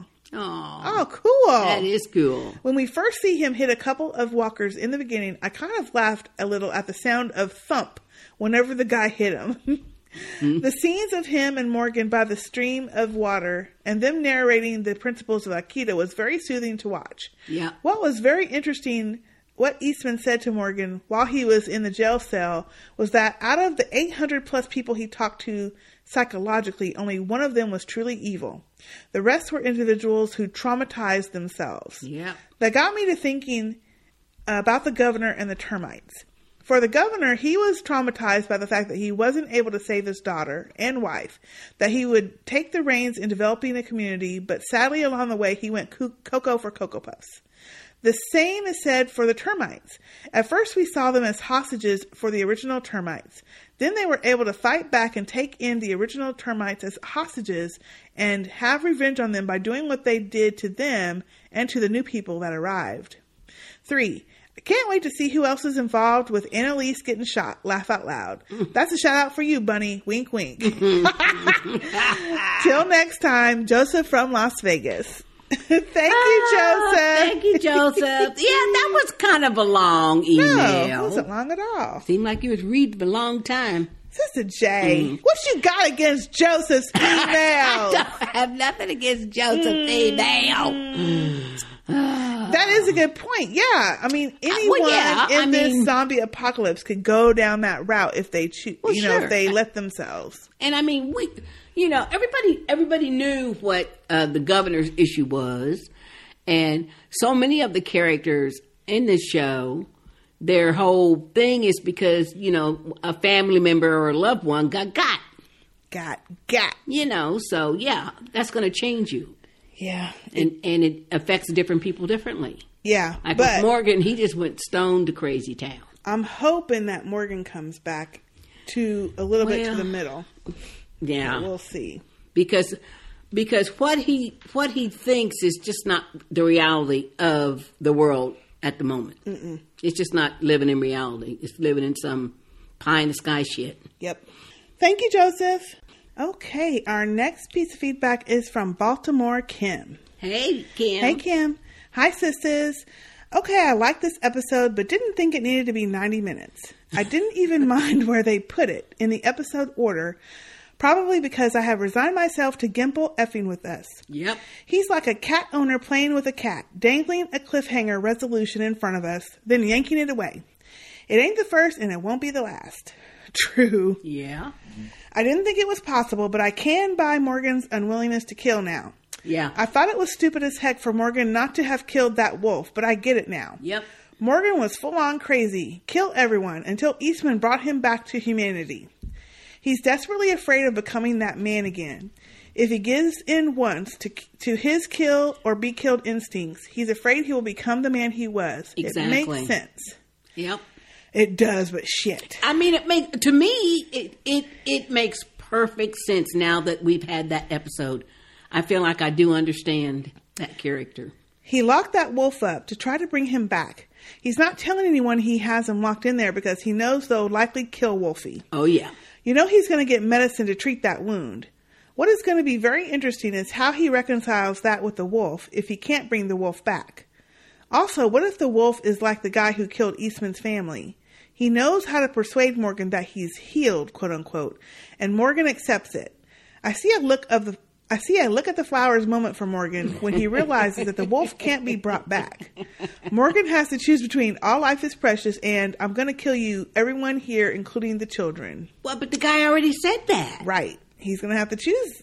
Mm-mm. What would be even more interesting, but I don't think we'll see it, would be if Morgan did bring the wolf back to humanity, how would the rest of the group react? They have forgiven others for terrible things, themselves for terrible things. Can they forgive the wolf? I did like the moment when Morgan hesitated before locking the door, but then locked it. I also think that my 3-year-old granddaughter could bust out of that cell in about 3 minutes. Gimple, spend a few dollars to get a security door. Thank you. You can get one at Home Depot for a couple $100. Epstein's mother's note of the week. Dear sisters, please forgive Kim for this long-ass email. It's not her fault. It is Sister J's fault. Kim was listening to the JSS podcast, and you said that her email wasn't that long. She took it as a challenge. Baltimore Kim. Thank you, Kim. Thank you, Kim. It was medium length. It was medium, yeah. It was about medium length. That was a medium. And you know what, though? I mean, you know, a lot of people didn't like the 90 minutes of it and stuff, but I did. I mean, I liked it. I didn't mind it. I liked it. I just didn't like the now part, only because I want the wolf dead and to pay. Yeah. But I can certainly understand why Morgan did what he did. Why he's trying. Exactly. Someone tried with him. Exactly. And he thought he was hopeless, and he's going to try now. And he was saying just as much shit to Eastman, too. I'm going to kill you. Yeah, I'm going to kill you. When I get out of here. And he tried it. Yep, and he tried it. And he tried it. So I guess I get it. I just don't like it. I know. Damn. Well, and I keep going back to also when Morgan encountered those wolves in the street, and he was telling them, look, y'all leave. Y'all got knives, but my people got guns and stuff. The guy said, when Morgan said, you can choose just to leave. We didn't choose this. That's what the guy said. Yep. We didn't choose this. He did. So, you know, it could be that, you know, Kim, you might be onto something, though. I just didn't think about it. It could be that maybe the Eastman story was foreshadowing for this wolf, and he's going to do what Crichton Dallas Wilton did and make everybody believe that he's changed. But he ain't. Yeah. Ooh, I hope not. I hope not, because Morgan would be to blame for that. Well, he'll go back to Crazy Town. You know what? If that means that he keeps people, you know, a little bit of crazy, okay.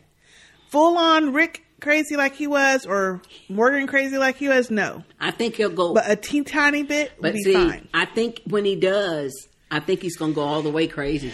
We don't know. Right now, he needs some because these fools are trying to kill him up. So, okay, our next piece of feedback is from Jeff. Hey, Jeff. Hello, Sister Speak family. I'll keep this short. First of all, how do zombies keep sneaking up on people? Thank you. Yeah, that's They're always question. groaning and shuffling about, but somehow always manage to get right behind people and chomp them before they notice. Especially out in the woods with shit all over the ground. I know. Am I the only one who's noticed this? Shaking my head. Yeah. That is true, though. Good point. And this one didn't even sneak up on nobody. He was right there. Right and this there. fool turned his back. Mm-hmm. Second, I'm glad Michonne got some dialogue this episode, and I love when she booped Heath. Oh, see, this must be for last week. Oh, sorry, it does say feedback for episode 3. Thank you. Mm-hmm. Sorry, Jeff. And I loved it when she booped Heath. Shut the fuck up, dude. You don't know what Michonne has been through. Absolutely. Also, I kept thinking during the pet shop scenes when they were trying to be quiet it's a good thing Bob wasn't there and that there wasn't a liquor store. Because he would have made some noise trying to get them bottles. Well, that's all I have to say about this episode. I'm not even going to go on about Glenn because I refuse to think he's dead. He's not. As always, thanks for the great podcast, Jeff Stuckey. P.S. Rest in peace, Bob. I get sad every time I hear his tagline. I know. Thank you, Jeff. Thank you, Jeff. And I know I love the Bob character. And when we got that episode where we got Bob's backstory, that's been one of my favorites. Well, that's what turned it around for me. But that's been one of my favorites. I didn't like Bob until then. I did. I didn't. I really didn't. I did. He was clumsy, No, he was... Instead of grabbing medicine, he was grabbing liquor. He didn't want to drop his liquor. He had a problem. He had an issue, but he needed to go. And then I saw that gosh, I can't think of the name of it, the episode, and I just instantly liked him after that. Because you saw where he'd been through and where he came from and why he was just happy to be around people, Anyway, thank you, Jeff. Okay, our next feedback, is from Alex. Hey, Alex. Hey, Alex. A few things here. First, I feel sorry for Glenn, and this is for episode 3. I feel sorry for Glenn, but at the same time, he earned what happened to him. Yep. Did he try to do the right thing? Yeah, sure. But Glenn knows Nick is a screw-up. Yep. Why follow him in this tense situation? Yeah. At this point, if I was in Rick's group, I wouldn't even consider following any Alexandrian unless I'm following them to a cliff. I'd let them fall off the cliff and I'll walk back home. Seriously, the amount of screw-ups the Alexandrians possess is astounding, probably record-breaking. Why would you follow one of them anywhere? One got bit by a walker stuck in the tree. Yep. One hugged a walker while he was getting bit. One ran away, but not before he shoots another one. One trips and falls immediately after they leave the pet shop. One can't even one can't even commit suicide, right? And one was a bad black woman's wig, and one has a bad black woman's wig on. Which one's that? Heath, yeah. What part of any of this inspires confidence? I hope Glenn is dead for the show's sake, or else they better have a damn good explanation for him not dying. Seriously. The explanation needs to be revolutionary for this entire history of television. It won't be. No. Enough about that. Sister J, can you give Rick a glass of one of your drinks this week? This dude is having the worst day, and I'm not even talking about having to run a marathon in cowboy boots. I know. I got to see how Rick will get out of this one. However he does it, I'm sure it will be the thesis statement for my research paper on impossible white men on screen. Laugh out loud. He handles his business, though. I would have died about 3 or 4 times in that RV. I think he might be Spider-Man. That reminds me, sisters, have you guys ever seen part of the YouTube series Epic Rap Battles of History? No. It is too funny. They do rap battles with 2 famous people or characters rapping against each other. It is seriously funny.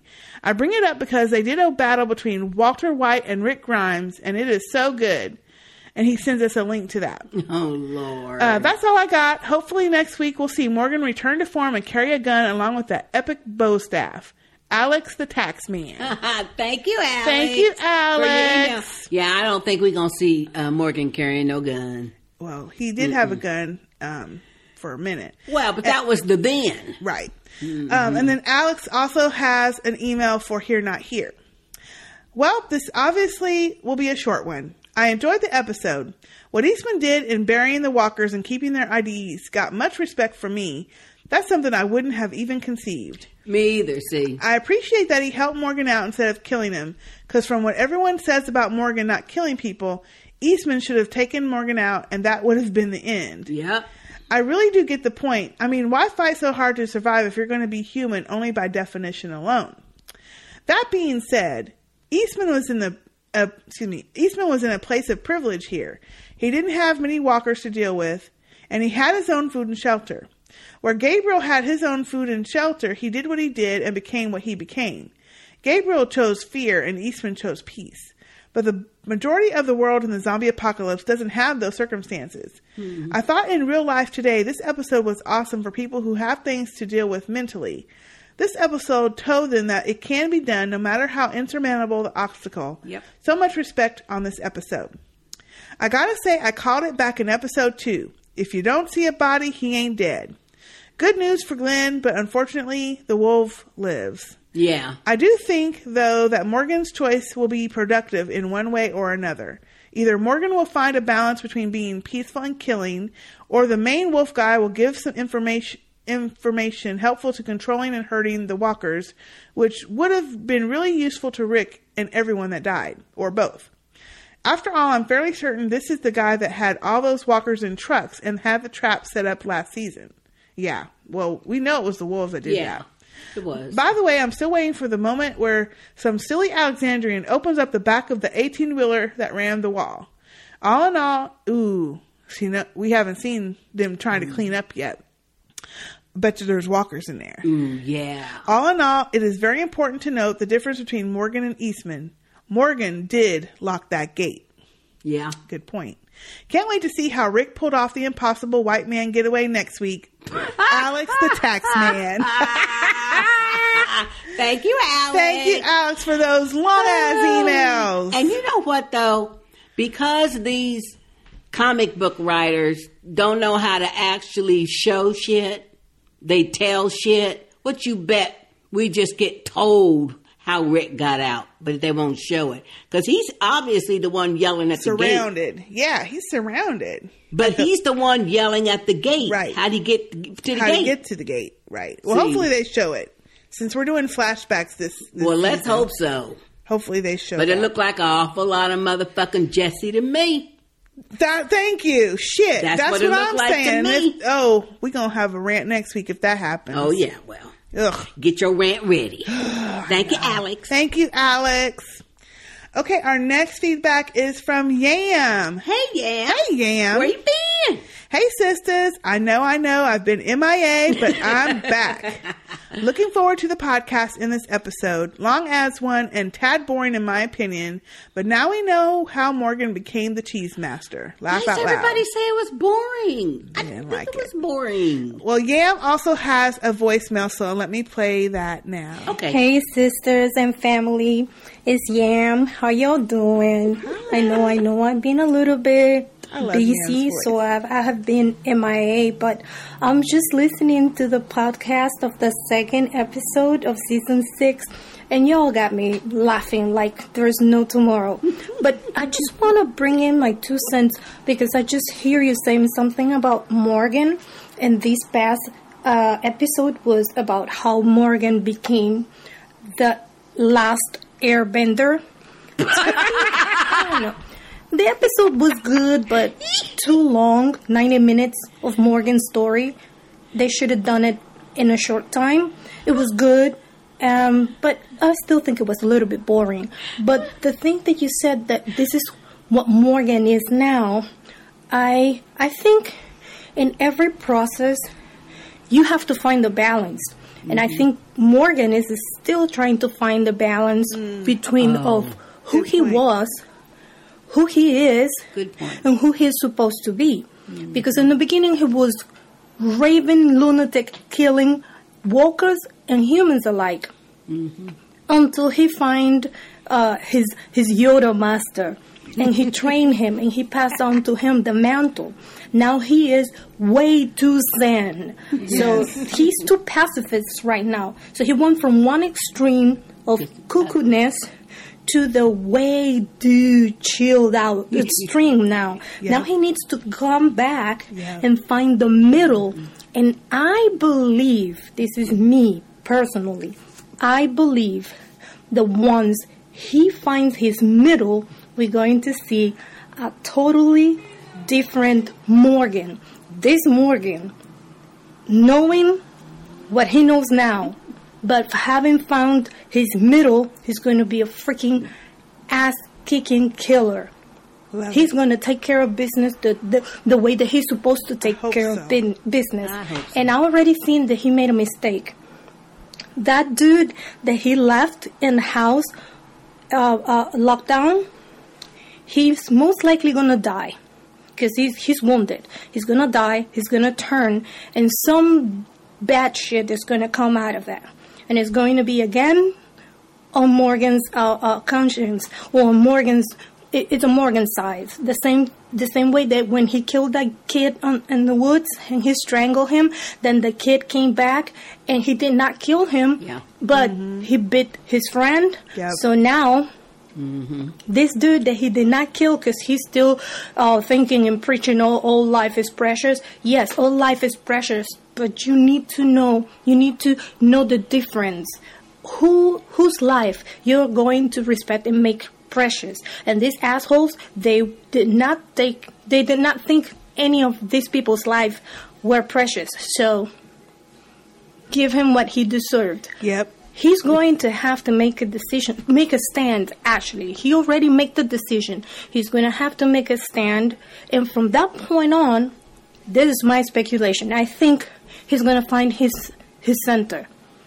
And then we will see a different Morgan. It would be sad if after he finds his center and he becomes what he's supposed to become, then he dies. That will suck. But anyways, that is just me rambling and scrambling and listening to y'all, having fun in the podcast. I just want to say hi to you and the rest of the family and tell you that I am happy that I am back and I'm listening, and from now on, I will try to contribute more. In the meantime, peace. Peace, Yam. Hey. Okay. Thank you, Yam. Thank you, Yam, for that long-ass voicemail. That's a long-ass voicemail, but girl. It's been a minute that she but it was in. good, though. And I like your little theory. I hope it comes to be just like you said. I hope so. Yeah. That would be awesome. But I hope it doesn't come to be where he gets I don't want to him to his die. center and dies. No. But I hope that you know how does. they do. Well, she's right. He is still trying to figure out his shit. He is. He still went to the other extreme now, and now he needs to course correct and get back to the middle. Right. The middle ground. Which Let's is hope that's what he correct. does. Yeah. And I guess I see the point. It didn't need to be 90 minutes, but it was, it was pretty packed for that. And of course, way more advertising. But it was a lot of information that, because almost the whole episode, once we got Eastman in, was dialogue. Yeah. I mean, they said a lot of stuff back and forth to each other. They did. That was kernels of, information. So Thank you, Yam. Thank you, Yam. Okay, our next feedback is another voicemail, and it is from Derek. Hey, Derek. Hey, Derek. Hey, Sister J. Hey, Sister K. What's up, nation? It's Derek from Hagerstown, Maryland, leaving my feedback for the bottle episode. Oh, y'all. I hope we're not going down that road. We just spent 90 minutes watching Morgan.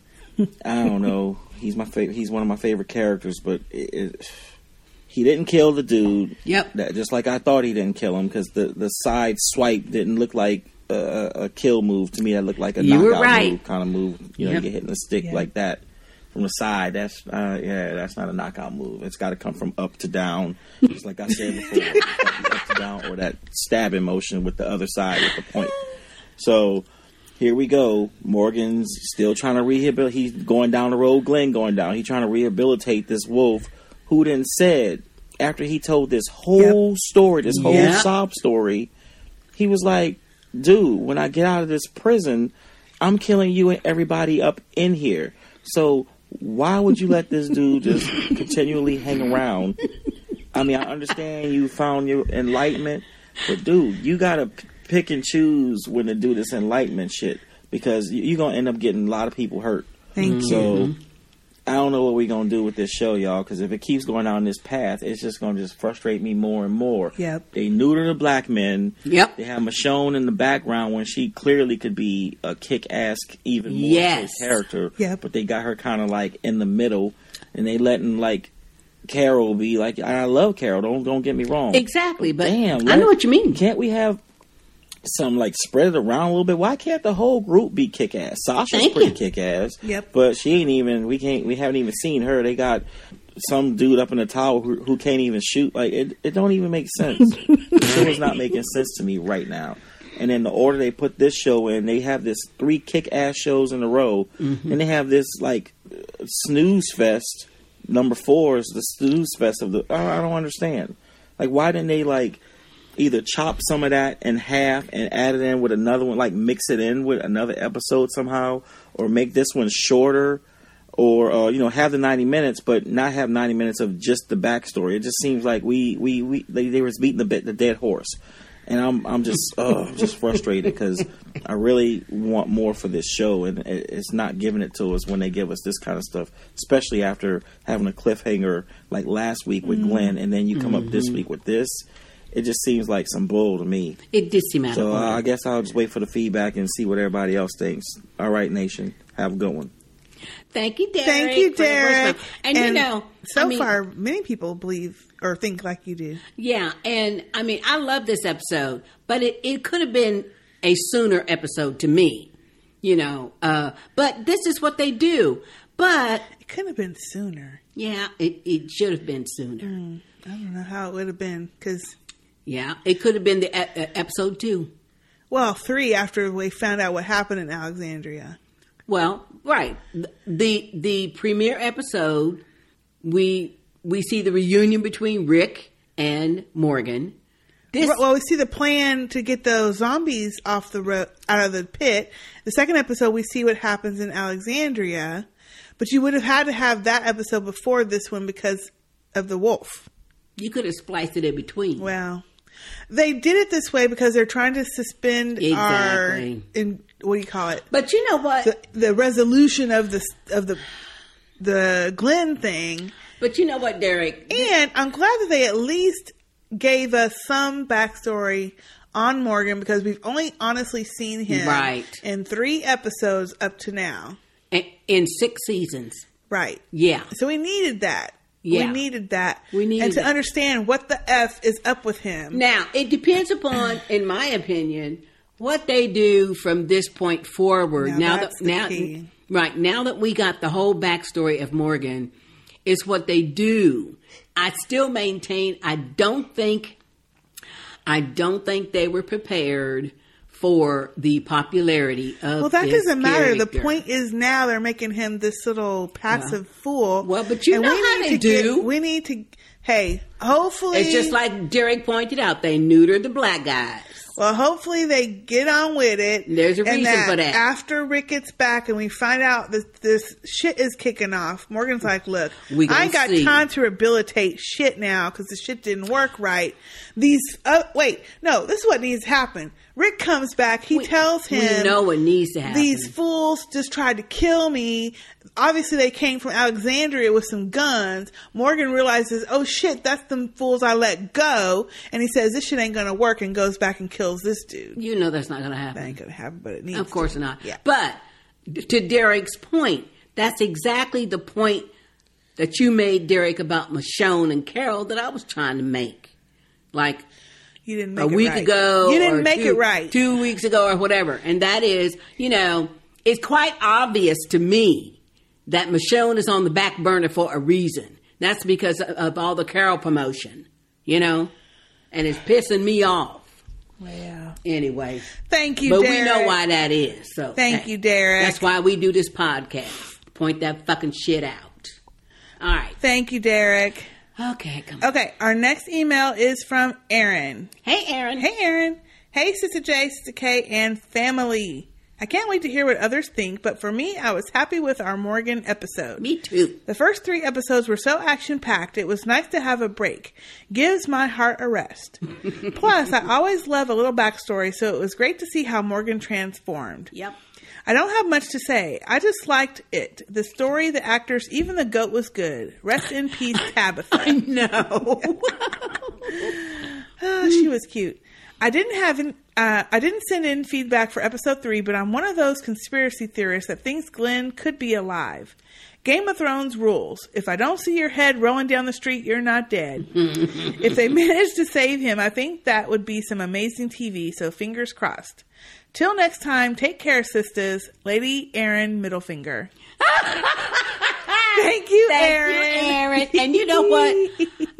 I disagree only with the fact that would be awesome TV. It's going to be bullshit TV because Glenn is not dead. And whatever explanation they come up with, trust me, y'all, it's going to be some fucking bullshit. Well, we'll see. I'm not going to... But it's only a TV show. I've been wrong multiple times already in just 3 or 4 episodes. He's not dead. We'll see what happens. He's not dead. Thank you, Aaron. Thank you, Aaron. Our next email is from Carol. Hey, Carol. Hi, it's Carol from Cape Breton. Ooh. I have written to you before as I loved your UK Big Brother coverage. Uh-oh. Loved those 3 hours of laughing. Thank you, Carol. And now I discover your Walking Dead podcast, and they are absolutely the best. Great analysis. Really enjoy your scene-by-scene discussions, and yes, I also enjoy when you get off track and tell great stories. And my Grammy used to feed my brother and I beef tongue. That's right. That's right. I mean, cow tongue is, She would fry it up as a side to canned spaghetti. Ooh. What the fuck? Well, canned spaghetti? Well, we just ate our cow tongue like a pot roast, like cow tongue. I remember staring at it for a long time, but I have to say it was pretty good. Why would she fry it and then serve canned spaghetti? Where do you get canned spaghetti at? First of all, who is eating canned spaghetti? Well, I mean, you can buy anything in a can. What? Yeah. They got canned spaghetti. The only canned spaghetti I know of is the Chef Boyardee ravioli spaghetti. Ravioli is not spaghetti. Well, but the same people that make the raviolis. But I haven't seen real spaghetti. It's like SpaghettiOs or something. No, there's real spaghetti with long noodles and little meatballs and stuff in a can. Yes. Ew, you need to go to the grocery store. No, I don't need that. Well, what I'm Carol, saying, bless your little heart. I don't eat it, but I mean, it's there. And beef tongue on top of that? Oh, yeah. And she said fried. Well, now, see, we didn't fry ours, but, Hey, a cold cow tongue sandwich. That's a good. See, there's no need for all that shit right now. Lots of love to you all, and so looking forward to your next podcast recapping Morgan's episode. Oh, this is for JSS. Sorry, okay. Carol. I missed that part. Yeah, see, you be missing them parts. Sorry. Oh, wait. I still haven't heard your podcast for the previous episode, and that is a doozy. Very interested to hear your take. Carol. Thank you, Carol. Thank you, Carol. And I'm glad to know, Carol, there's another person on this earth that ate cow tongue. I'm sure there's a lot of people who ate it, but that is so nasty. But it's not. Ew. But it's not. The texture, because the tongue is tough. No, not when you cook it. Ugh. No, that's not even possible. That kind of makes me want to go all vegetarian. Kinda, not quite. No. Don't get excited, veggies. Hey, I'm never gonna be vegetarian because I like the pig. I like meat, but I don't know about no tongue. I like the pig and I like chicken. I like beef too, though. I like all of it. Really. Only thing I don't eat is seafood. Yeah, not really. I mean, I forced myself to learn how to eat salmon, and I can eat salmon every now and then. Don't want no salmon. But only fish I like is catfish. Scrimps. I can eat some fried scrimps. Shrimp. For sure. Thank you, Carol. Thank you, Carol. Okay, our next email is from David. Hey, David. Hello, sisters. This is David from Joplin, Missouri. Yay. In regards to your question about the Walking Dead Enthusiast podcast, it was episode 78 towards the end at 2 hours and 7 seconds when they mentioned, or 7 minutes, excuse me, when they mentioned you sisters. Yep. Don't worry, Sister J, they weren't dissing the sisters. I know, because I listened to it. And as for me mentioning the Morgan Michonne deal, it's not really a TV spoiler. And as for me, I remember that. We were like, damn. Yeah. He says, I hope not anyway, but it is a comic book spoiler, which I do apologize to everyone in the Sister Speak Nation who has not yet read that far in the comics. And I would like to apologize to both Sister J and Sister K for that tidbit. Well, we don't read the comics, so hey. We accept it, David. Grudgingly. And we'll try and keep it inside my head and not write anything else that might be a spoiler zone in the future emails. Right. For you comic book readers, keep that in mind. David, you didn't have to apologize this much. No. He says, once again, Sister J, Sister K, and the Sister Speak family, I apologize for my actions. Oh, no, it wasn't that bad, David. Wasn't that bad. We only teasing, yeah. Well, no, don't feel bad. No, we were serious. Don't feel bad, though. We don't do spoilers. But don't feel bad. This helped someone new learn, David, that we don't read the comic because I don't think we mentioned it. Usually, see, we got excited when we started the podcast this season.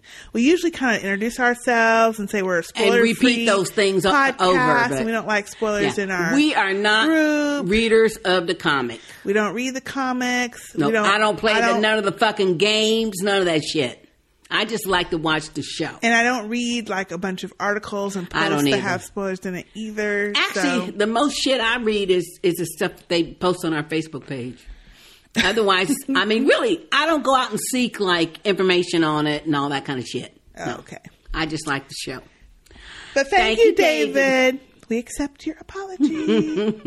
That's sweet. Okay, our next feedback is from Bunny, and it is a voicemail. So let's play that now.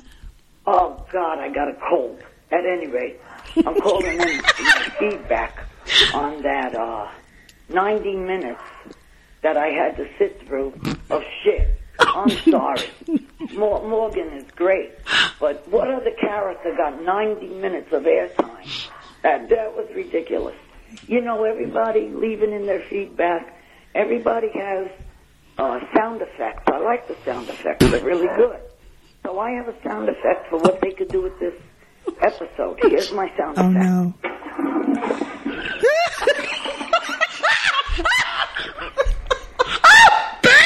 Okay, that's what I thought of it. You know, they could have wrapped that shit up in a half hour. Right now, I wish I had Tammy's Morgan voice. Because, number one, Morgan laying there going, kill me, kill me, kill me. After the third time of him saying, kill me, I wanted to jump through the TV and kill the bastard myself. 90 minutes. There's no excuse. I'm sure family's going to call up. They're going to say, oh, character study. This was wonderful. Did you see how great they acted together? Oh, give this one an Emmy, give that one an Emmy. Bullshit. 90 minutes. I fell asleep twice. Damn go-kitty.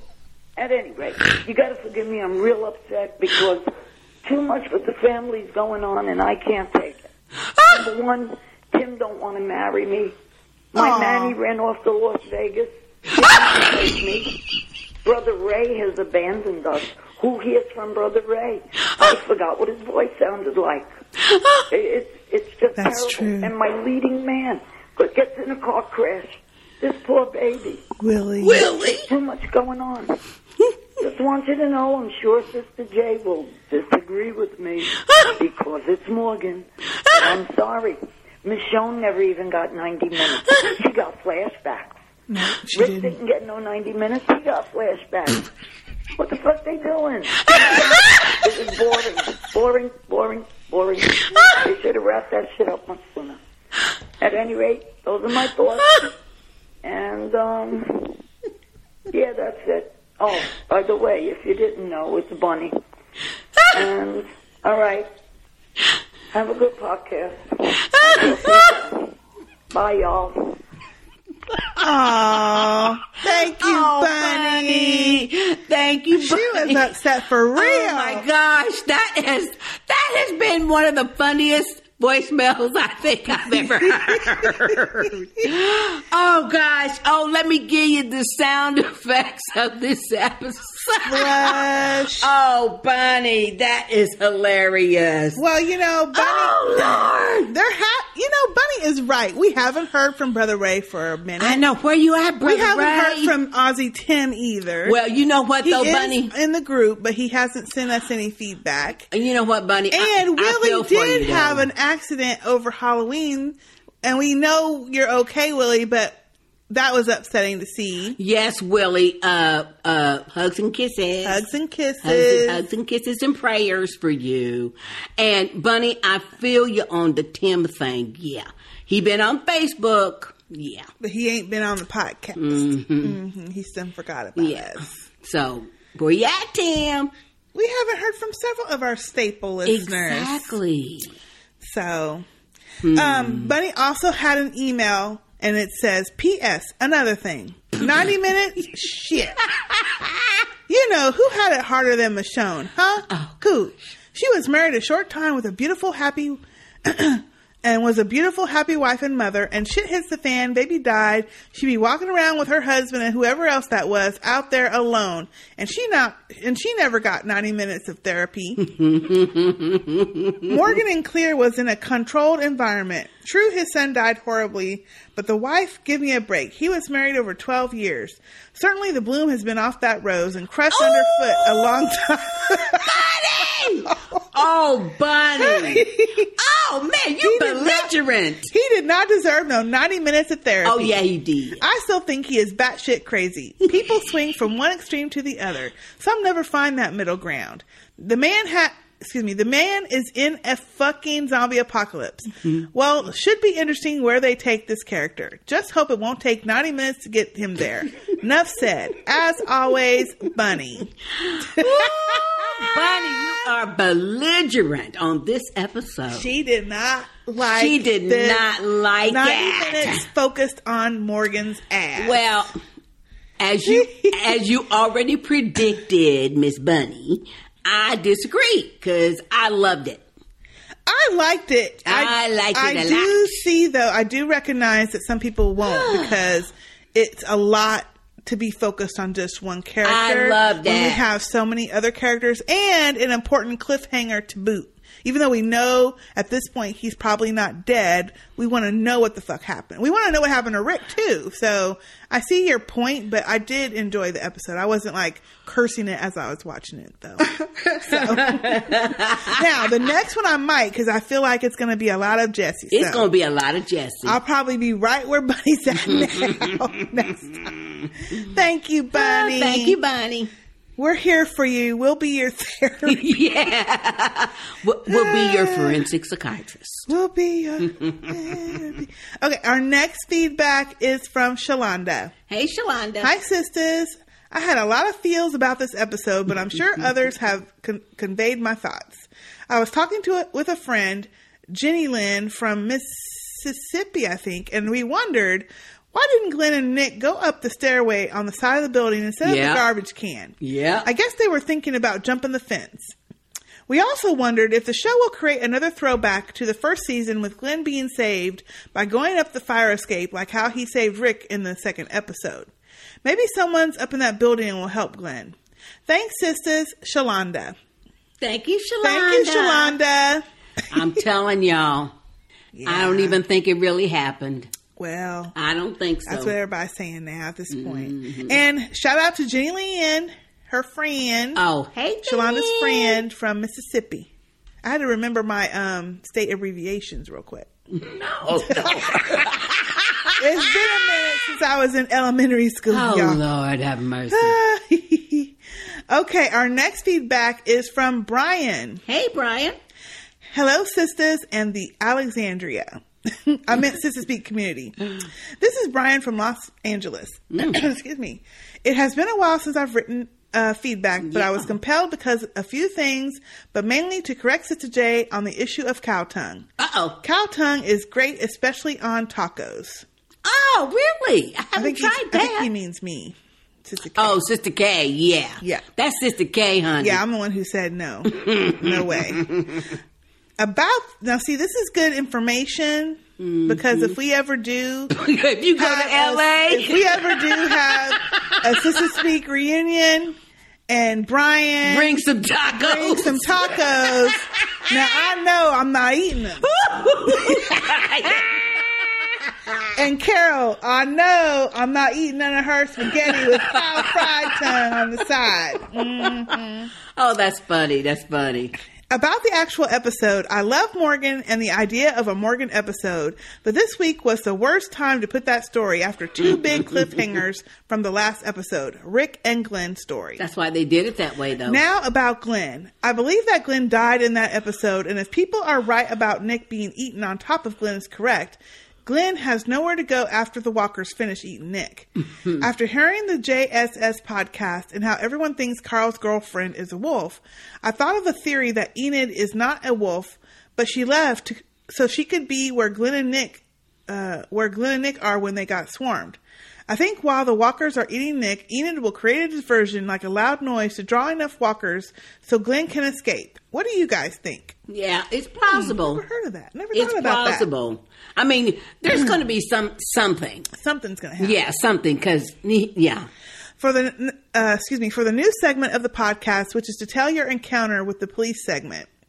A few years back, I was being stopped by cops at least twice a week for months. Oh my. What? What was you doing? The reason is I was driving one of the most stolen model make cars. I was coming home from work at 3 a.m. I lived in not the best part of the city, and although I'm Filipino, I can be mistaken as Hispanic. Not only I was being stopped regularly, they were doing it by ordering me on the loudspeaker to come out of the vehicle, to spread my arms and legs either on the ground, the hood of my car, or at a wall. Then they frisked me before they could even ask a question or check my ID. Funny thing is, when they realized I'm not Hispanic, you could tell how they treated me changed. I guess they stopped stopping me after a while because the cops started to recognize me and my car. Oh, hell, Lord. I hope I wasn't too long, Brian. Ooh, damn, Brian. Thank you, Brian, for that email. Thank you, Brian. Damn, that's fucked up. It's fucked up. So they're targeting Hispanic people. Yeah. Now, what I don't get that's is messed up. He said at least twice a week for months. Twice a week. Okay. Wouldn't they have your license plate in their record by then? In their computer system by then, saying, "Oh, yeah, we can let that one go because that's this other guy." That's awful. I mean, that's awful. Oh, that's scary. Yeah, see, and especially where they ordering you out the car and spread your legs and oh hell no, that's awful. That's awful. Sorry, Brian. That's not good. Dang. There's a lot of these crazy police stories out there that just never hit the news. Yep. Thankfully, nothing else happened, so that's good. Yeah, that's good. Oof. Thank you, Brian. Thank you, Brian. For your feedback. Okay, our next email is from Manny. Hey, Manny. He says, ladies, the fuck was that? What the fuck was that, Manny? P.S. The 2-minute cold open with Enid had more impact than 90 minutes of the guy who played Twisty the Clown on AHS. That's where he was. Yeah, he was Twisty. That's who Eastman was? Yes. He was Twisty. Manny didn't like it.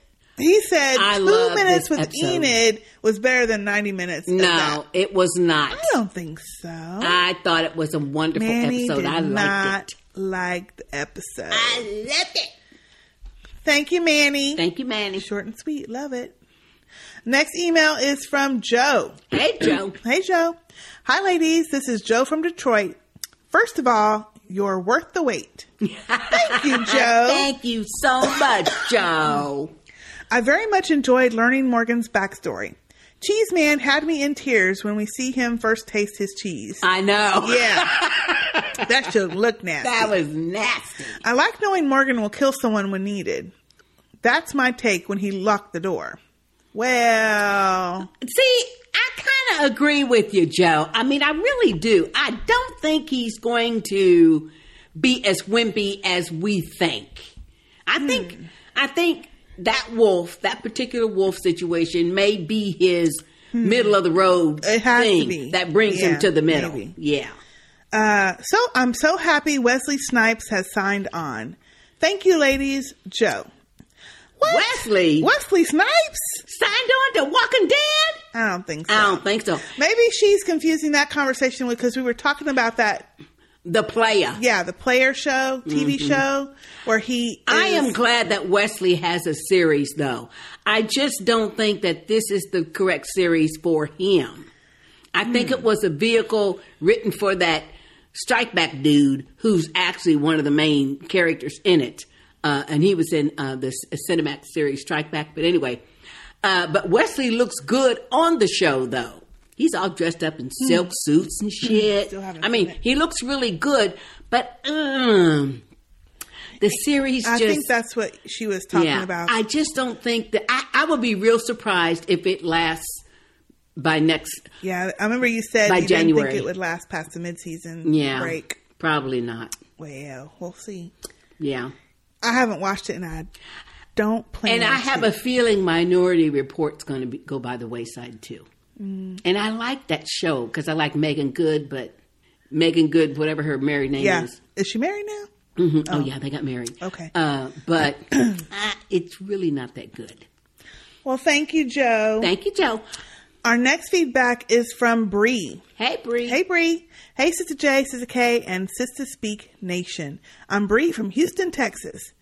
Excuse me. I love your podcast. Thanks for all your hard work that entertains, informs, and causes a multitude of cackling, snickering, and ooh childs to come from me while listening. I'm guessing that you ladies enjoyed this Morgan Jones-centered episode. Oh, yeah. I'm glad that they took their time and had a longer than normal episode. I understand where Eastman the cheesemaker was coming from, but I don't think that all life is precious philosophy is compatible with the zombie apocalypse. Right. Nope. Because the crazies are out. Yep. That wolf told him their philosophy and what he would do if he was free. Damn, Morgan. Take him at his word and show him the flowers. Ain't that the truth? Until next time, ladies, Bree from Houston. Thank you, Bree. Thank you, Bree. Yeah, I agree with you. Agreed. He's going to have to kill him. He's going to have to go. He's going to have to kill him. That's just too damn much. Mm-hmm. Okay, our next email is from Savina. Hey, Savina. Hey, Savina. Hi, sisters. So I have to say, the first time I watched Here's Not Here, I did not like it. I thought Lenny James and John Carroll Lynch, a.k.a. Twisty the Clown from AHS, AHS Freak Show, were excellent, but I just didn't care for the story. However, I actually enjoyed it after a second viewing. Yep. Although I'm still not convinced that it was worthy of 90 minutes, there were a lot of nuances that I missed the first time around. Yes. Eastman and Morgan are not that different. Two men who lost their families in very brutal and gruesome fashions, who chose opposing but extreme coping mechanisms. Morgan killing any and everybody, and Eastman refusing to kill any living person at all. He even went as far as showing reverence and respect towards walkers by burying them with engraved markers. Yep. I still don't agree with him, but I definitely understand Morgan a lot more after this episode. The problem with Morgan's newfound philosophy is that it seems as if it's truly being tested for the first time with the wolves. Yeah. Something tells me that Eastman and Morgan never encountered people like the governor, Joe, and the claimers, and the termites, which is why I'm hopeful that Morgan will meet Rick halfway when it comes to how to deal with threats. I think so. That's true, because Eastman's been at that damn cabin ever since. And Morgan locked up in wherever Clear was, and then with Dwayne they were wandering, but he never encountered people like that yet. Exactly. So they don't know how to do. Exactly. The final scene of this episode was a turning point for Morgan. He spared the life of the wolf, held him captive, and shared with him his story, or better yet, his testimony. And the wolf was completely unfazed, even telling Morgan that if he gets out, he will continue to kill people, even children, repeating to Morgan, "Don't ever be sorry." Mm-hmm. When Morgan left the cell, although he hesitated, he locked the door. Mm-hmm. We see Morgan's steady resolve falter a bit because perhaps he realized that this man was beyond saving, was truly evil, the man who would later murder his family. Morgan knows that if this wolf gets out, he will kill more people, including children, so I am now putting baby Judith on death watch. Yeah. Oh, shit. See? Overall, this was a decent episode, but I am concerned that this season will follow the pattern of season 5. A good run with episodes 1, 2, and 3, a break of narrative with a bottle episode with 4, filler episodes with 5 and 6, some tension and build up in episode 7, and a good to great mid-season finale with episode 8. Is it too much to ask for a consistent, cohesive, solid 8 episodes? With this show, maybe it is. Until next time, Savina from Baltimore. Thank you, Savina. Thank you, Savina. And yeah, I mean, I liked last season. They do, but they do the same thing each season. I mean, this is season 6, so yeah, they're not going to change. Well, I mean, they have to. I mean, because of the way I like the Morgan backstory, and I thought For me, anyway, 90 minutes wasn't too long because they had a lot of ground to cover. And one thing we forgot to mention, and that is when they was in the kitchen and Morgan was finally coming around, Eastman told him, you will hold a baby again. He did say that. He did say that. And he did. He held baby Judith. He had baby Judith. So, but I don't think the season has been like last season. To me, was good, and there's not going to always be action That's every true. episode. I like true. some of the ones where it's just dialogue. Also, so I do too. Excuse me. So far, though, I hope we don't have to put baby Judith on death watch. I hope that she's not snatched up by Enid, because we still haven't seen anything like that.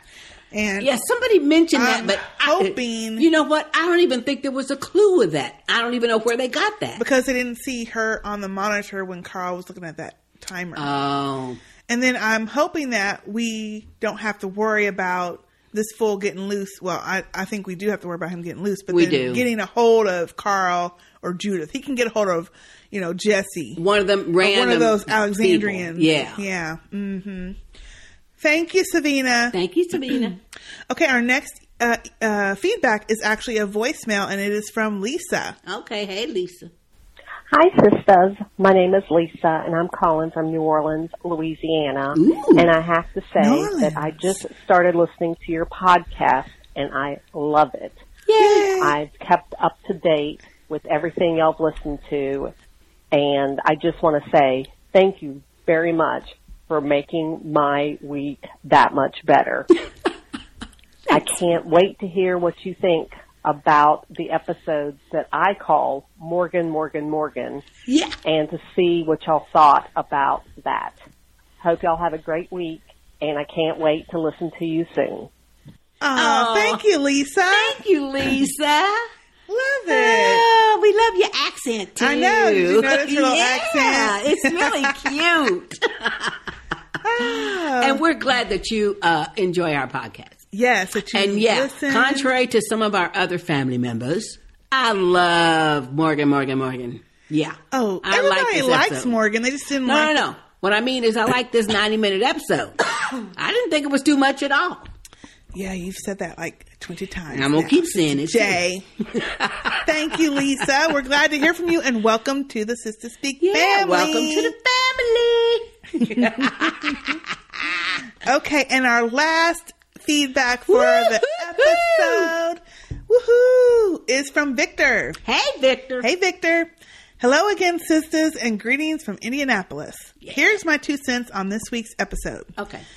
When Eastman said sorry and clocked him, I jumped up and said, I knew he didn't kill that wolf. Yeah. I should have known. Yeah, see that?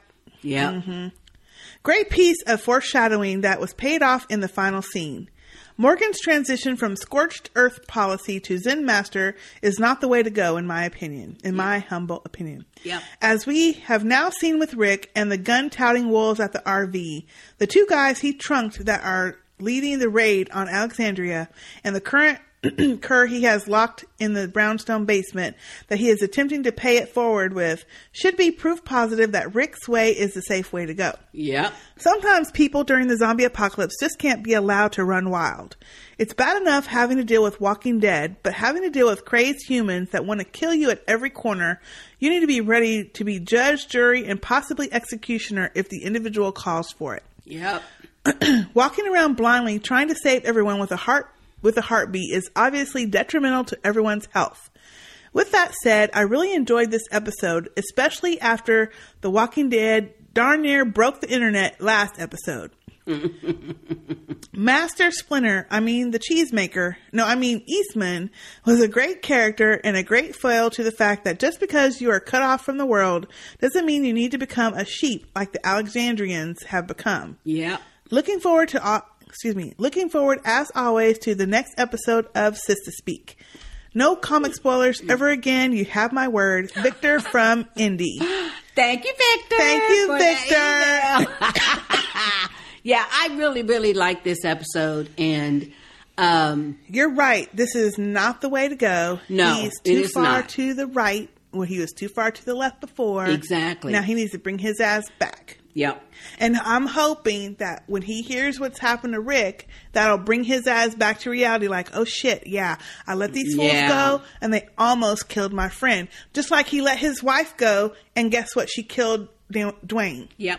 So he needs to get back to that halfway point. Let's hope so. Yeah, we can only hope. All right. Oh, thank you guys so much for your feedback and your voicemails. We have enjoyed it. If you want to send us feedback for the upcoming episode, number 5, you can send it to sisterspeak, at gmail.com. Mm-hmm. You can leave us a voicemail with our SpeakPipe app, which is speakpipe.com/sisterspeakpodcast. You can do that from the website or your own phone. You can also send us a regular voicemail by calling 972-755-1215. Or you can send us an audio file just through your regular email. Yep. We are also on Twitter at _SistahJ, _SistahK, and at SistahSpeakCast. And you can find us on iTunes, Stitcher. You can find all of those links on our website, which is sisterspeakpodcast.com. Yep. Our Facebook page is facebook.com/sisterspeakpodcast, and our group, Sistah Speak Nation, is thriving and fun. We got a lot of y'all members. We really appreciate it. It makes the group so much fun. People post like really good questions and comments and just funny shit. It's been fun. It's been fun. It's a lot of fun. So thank you again to Jory and Bad Frame TV. Yes. Look for that link to their video in our post for this episode. Mm-hmm. And thank you everyone again for being patient with us as we try to get caught up. Yep. We on all the caught podcast. Up now. If you would like to support us, you can definitely share us with your friends and family. Yep. Retweet when we tweet. Or share our posts when we post on Facebook. Yep. We appreciate all of that word of mouth advertising. We do. Okay. And so everybody get your little adult beverages ready for the next episode. Yes, please. Because I have a feeling we're going to all need some adult beverage. Probably will. Watching a whole lot of Jesse. Lord. Lord have mercy. No. All right. Okay, well, that's it for now. I'm Sistah K. And I'm Sistah J. See you next time.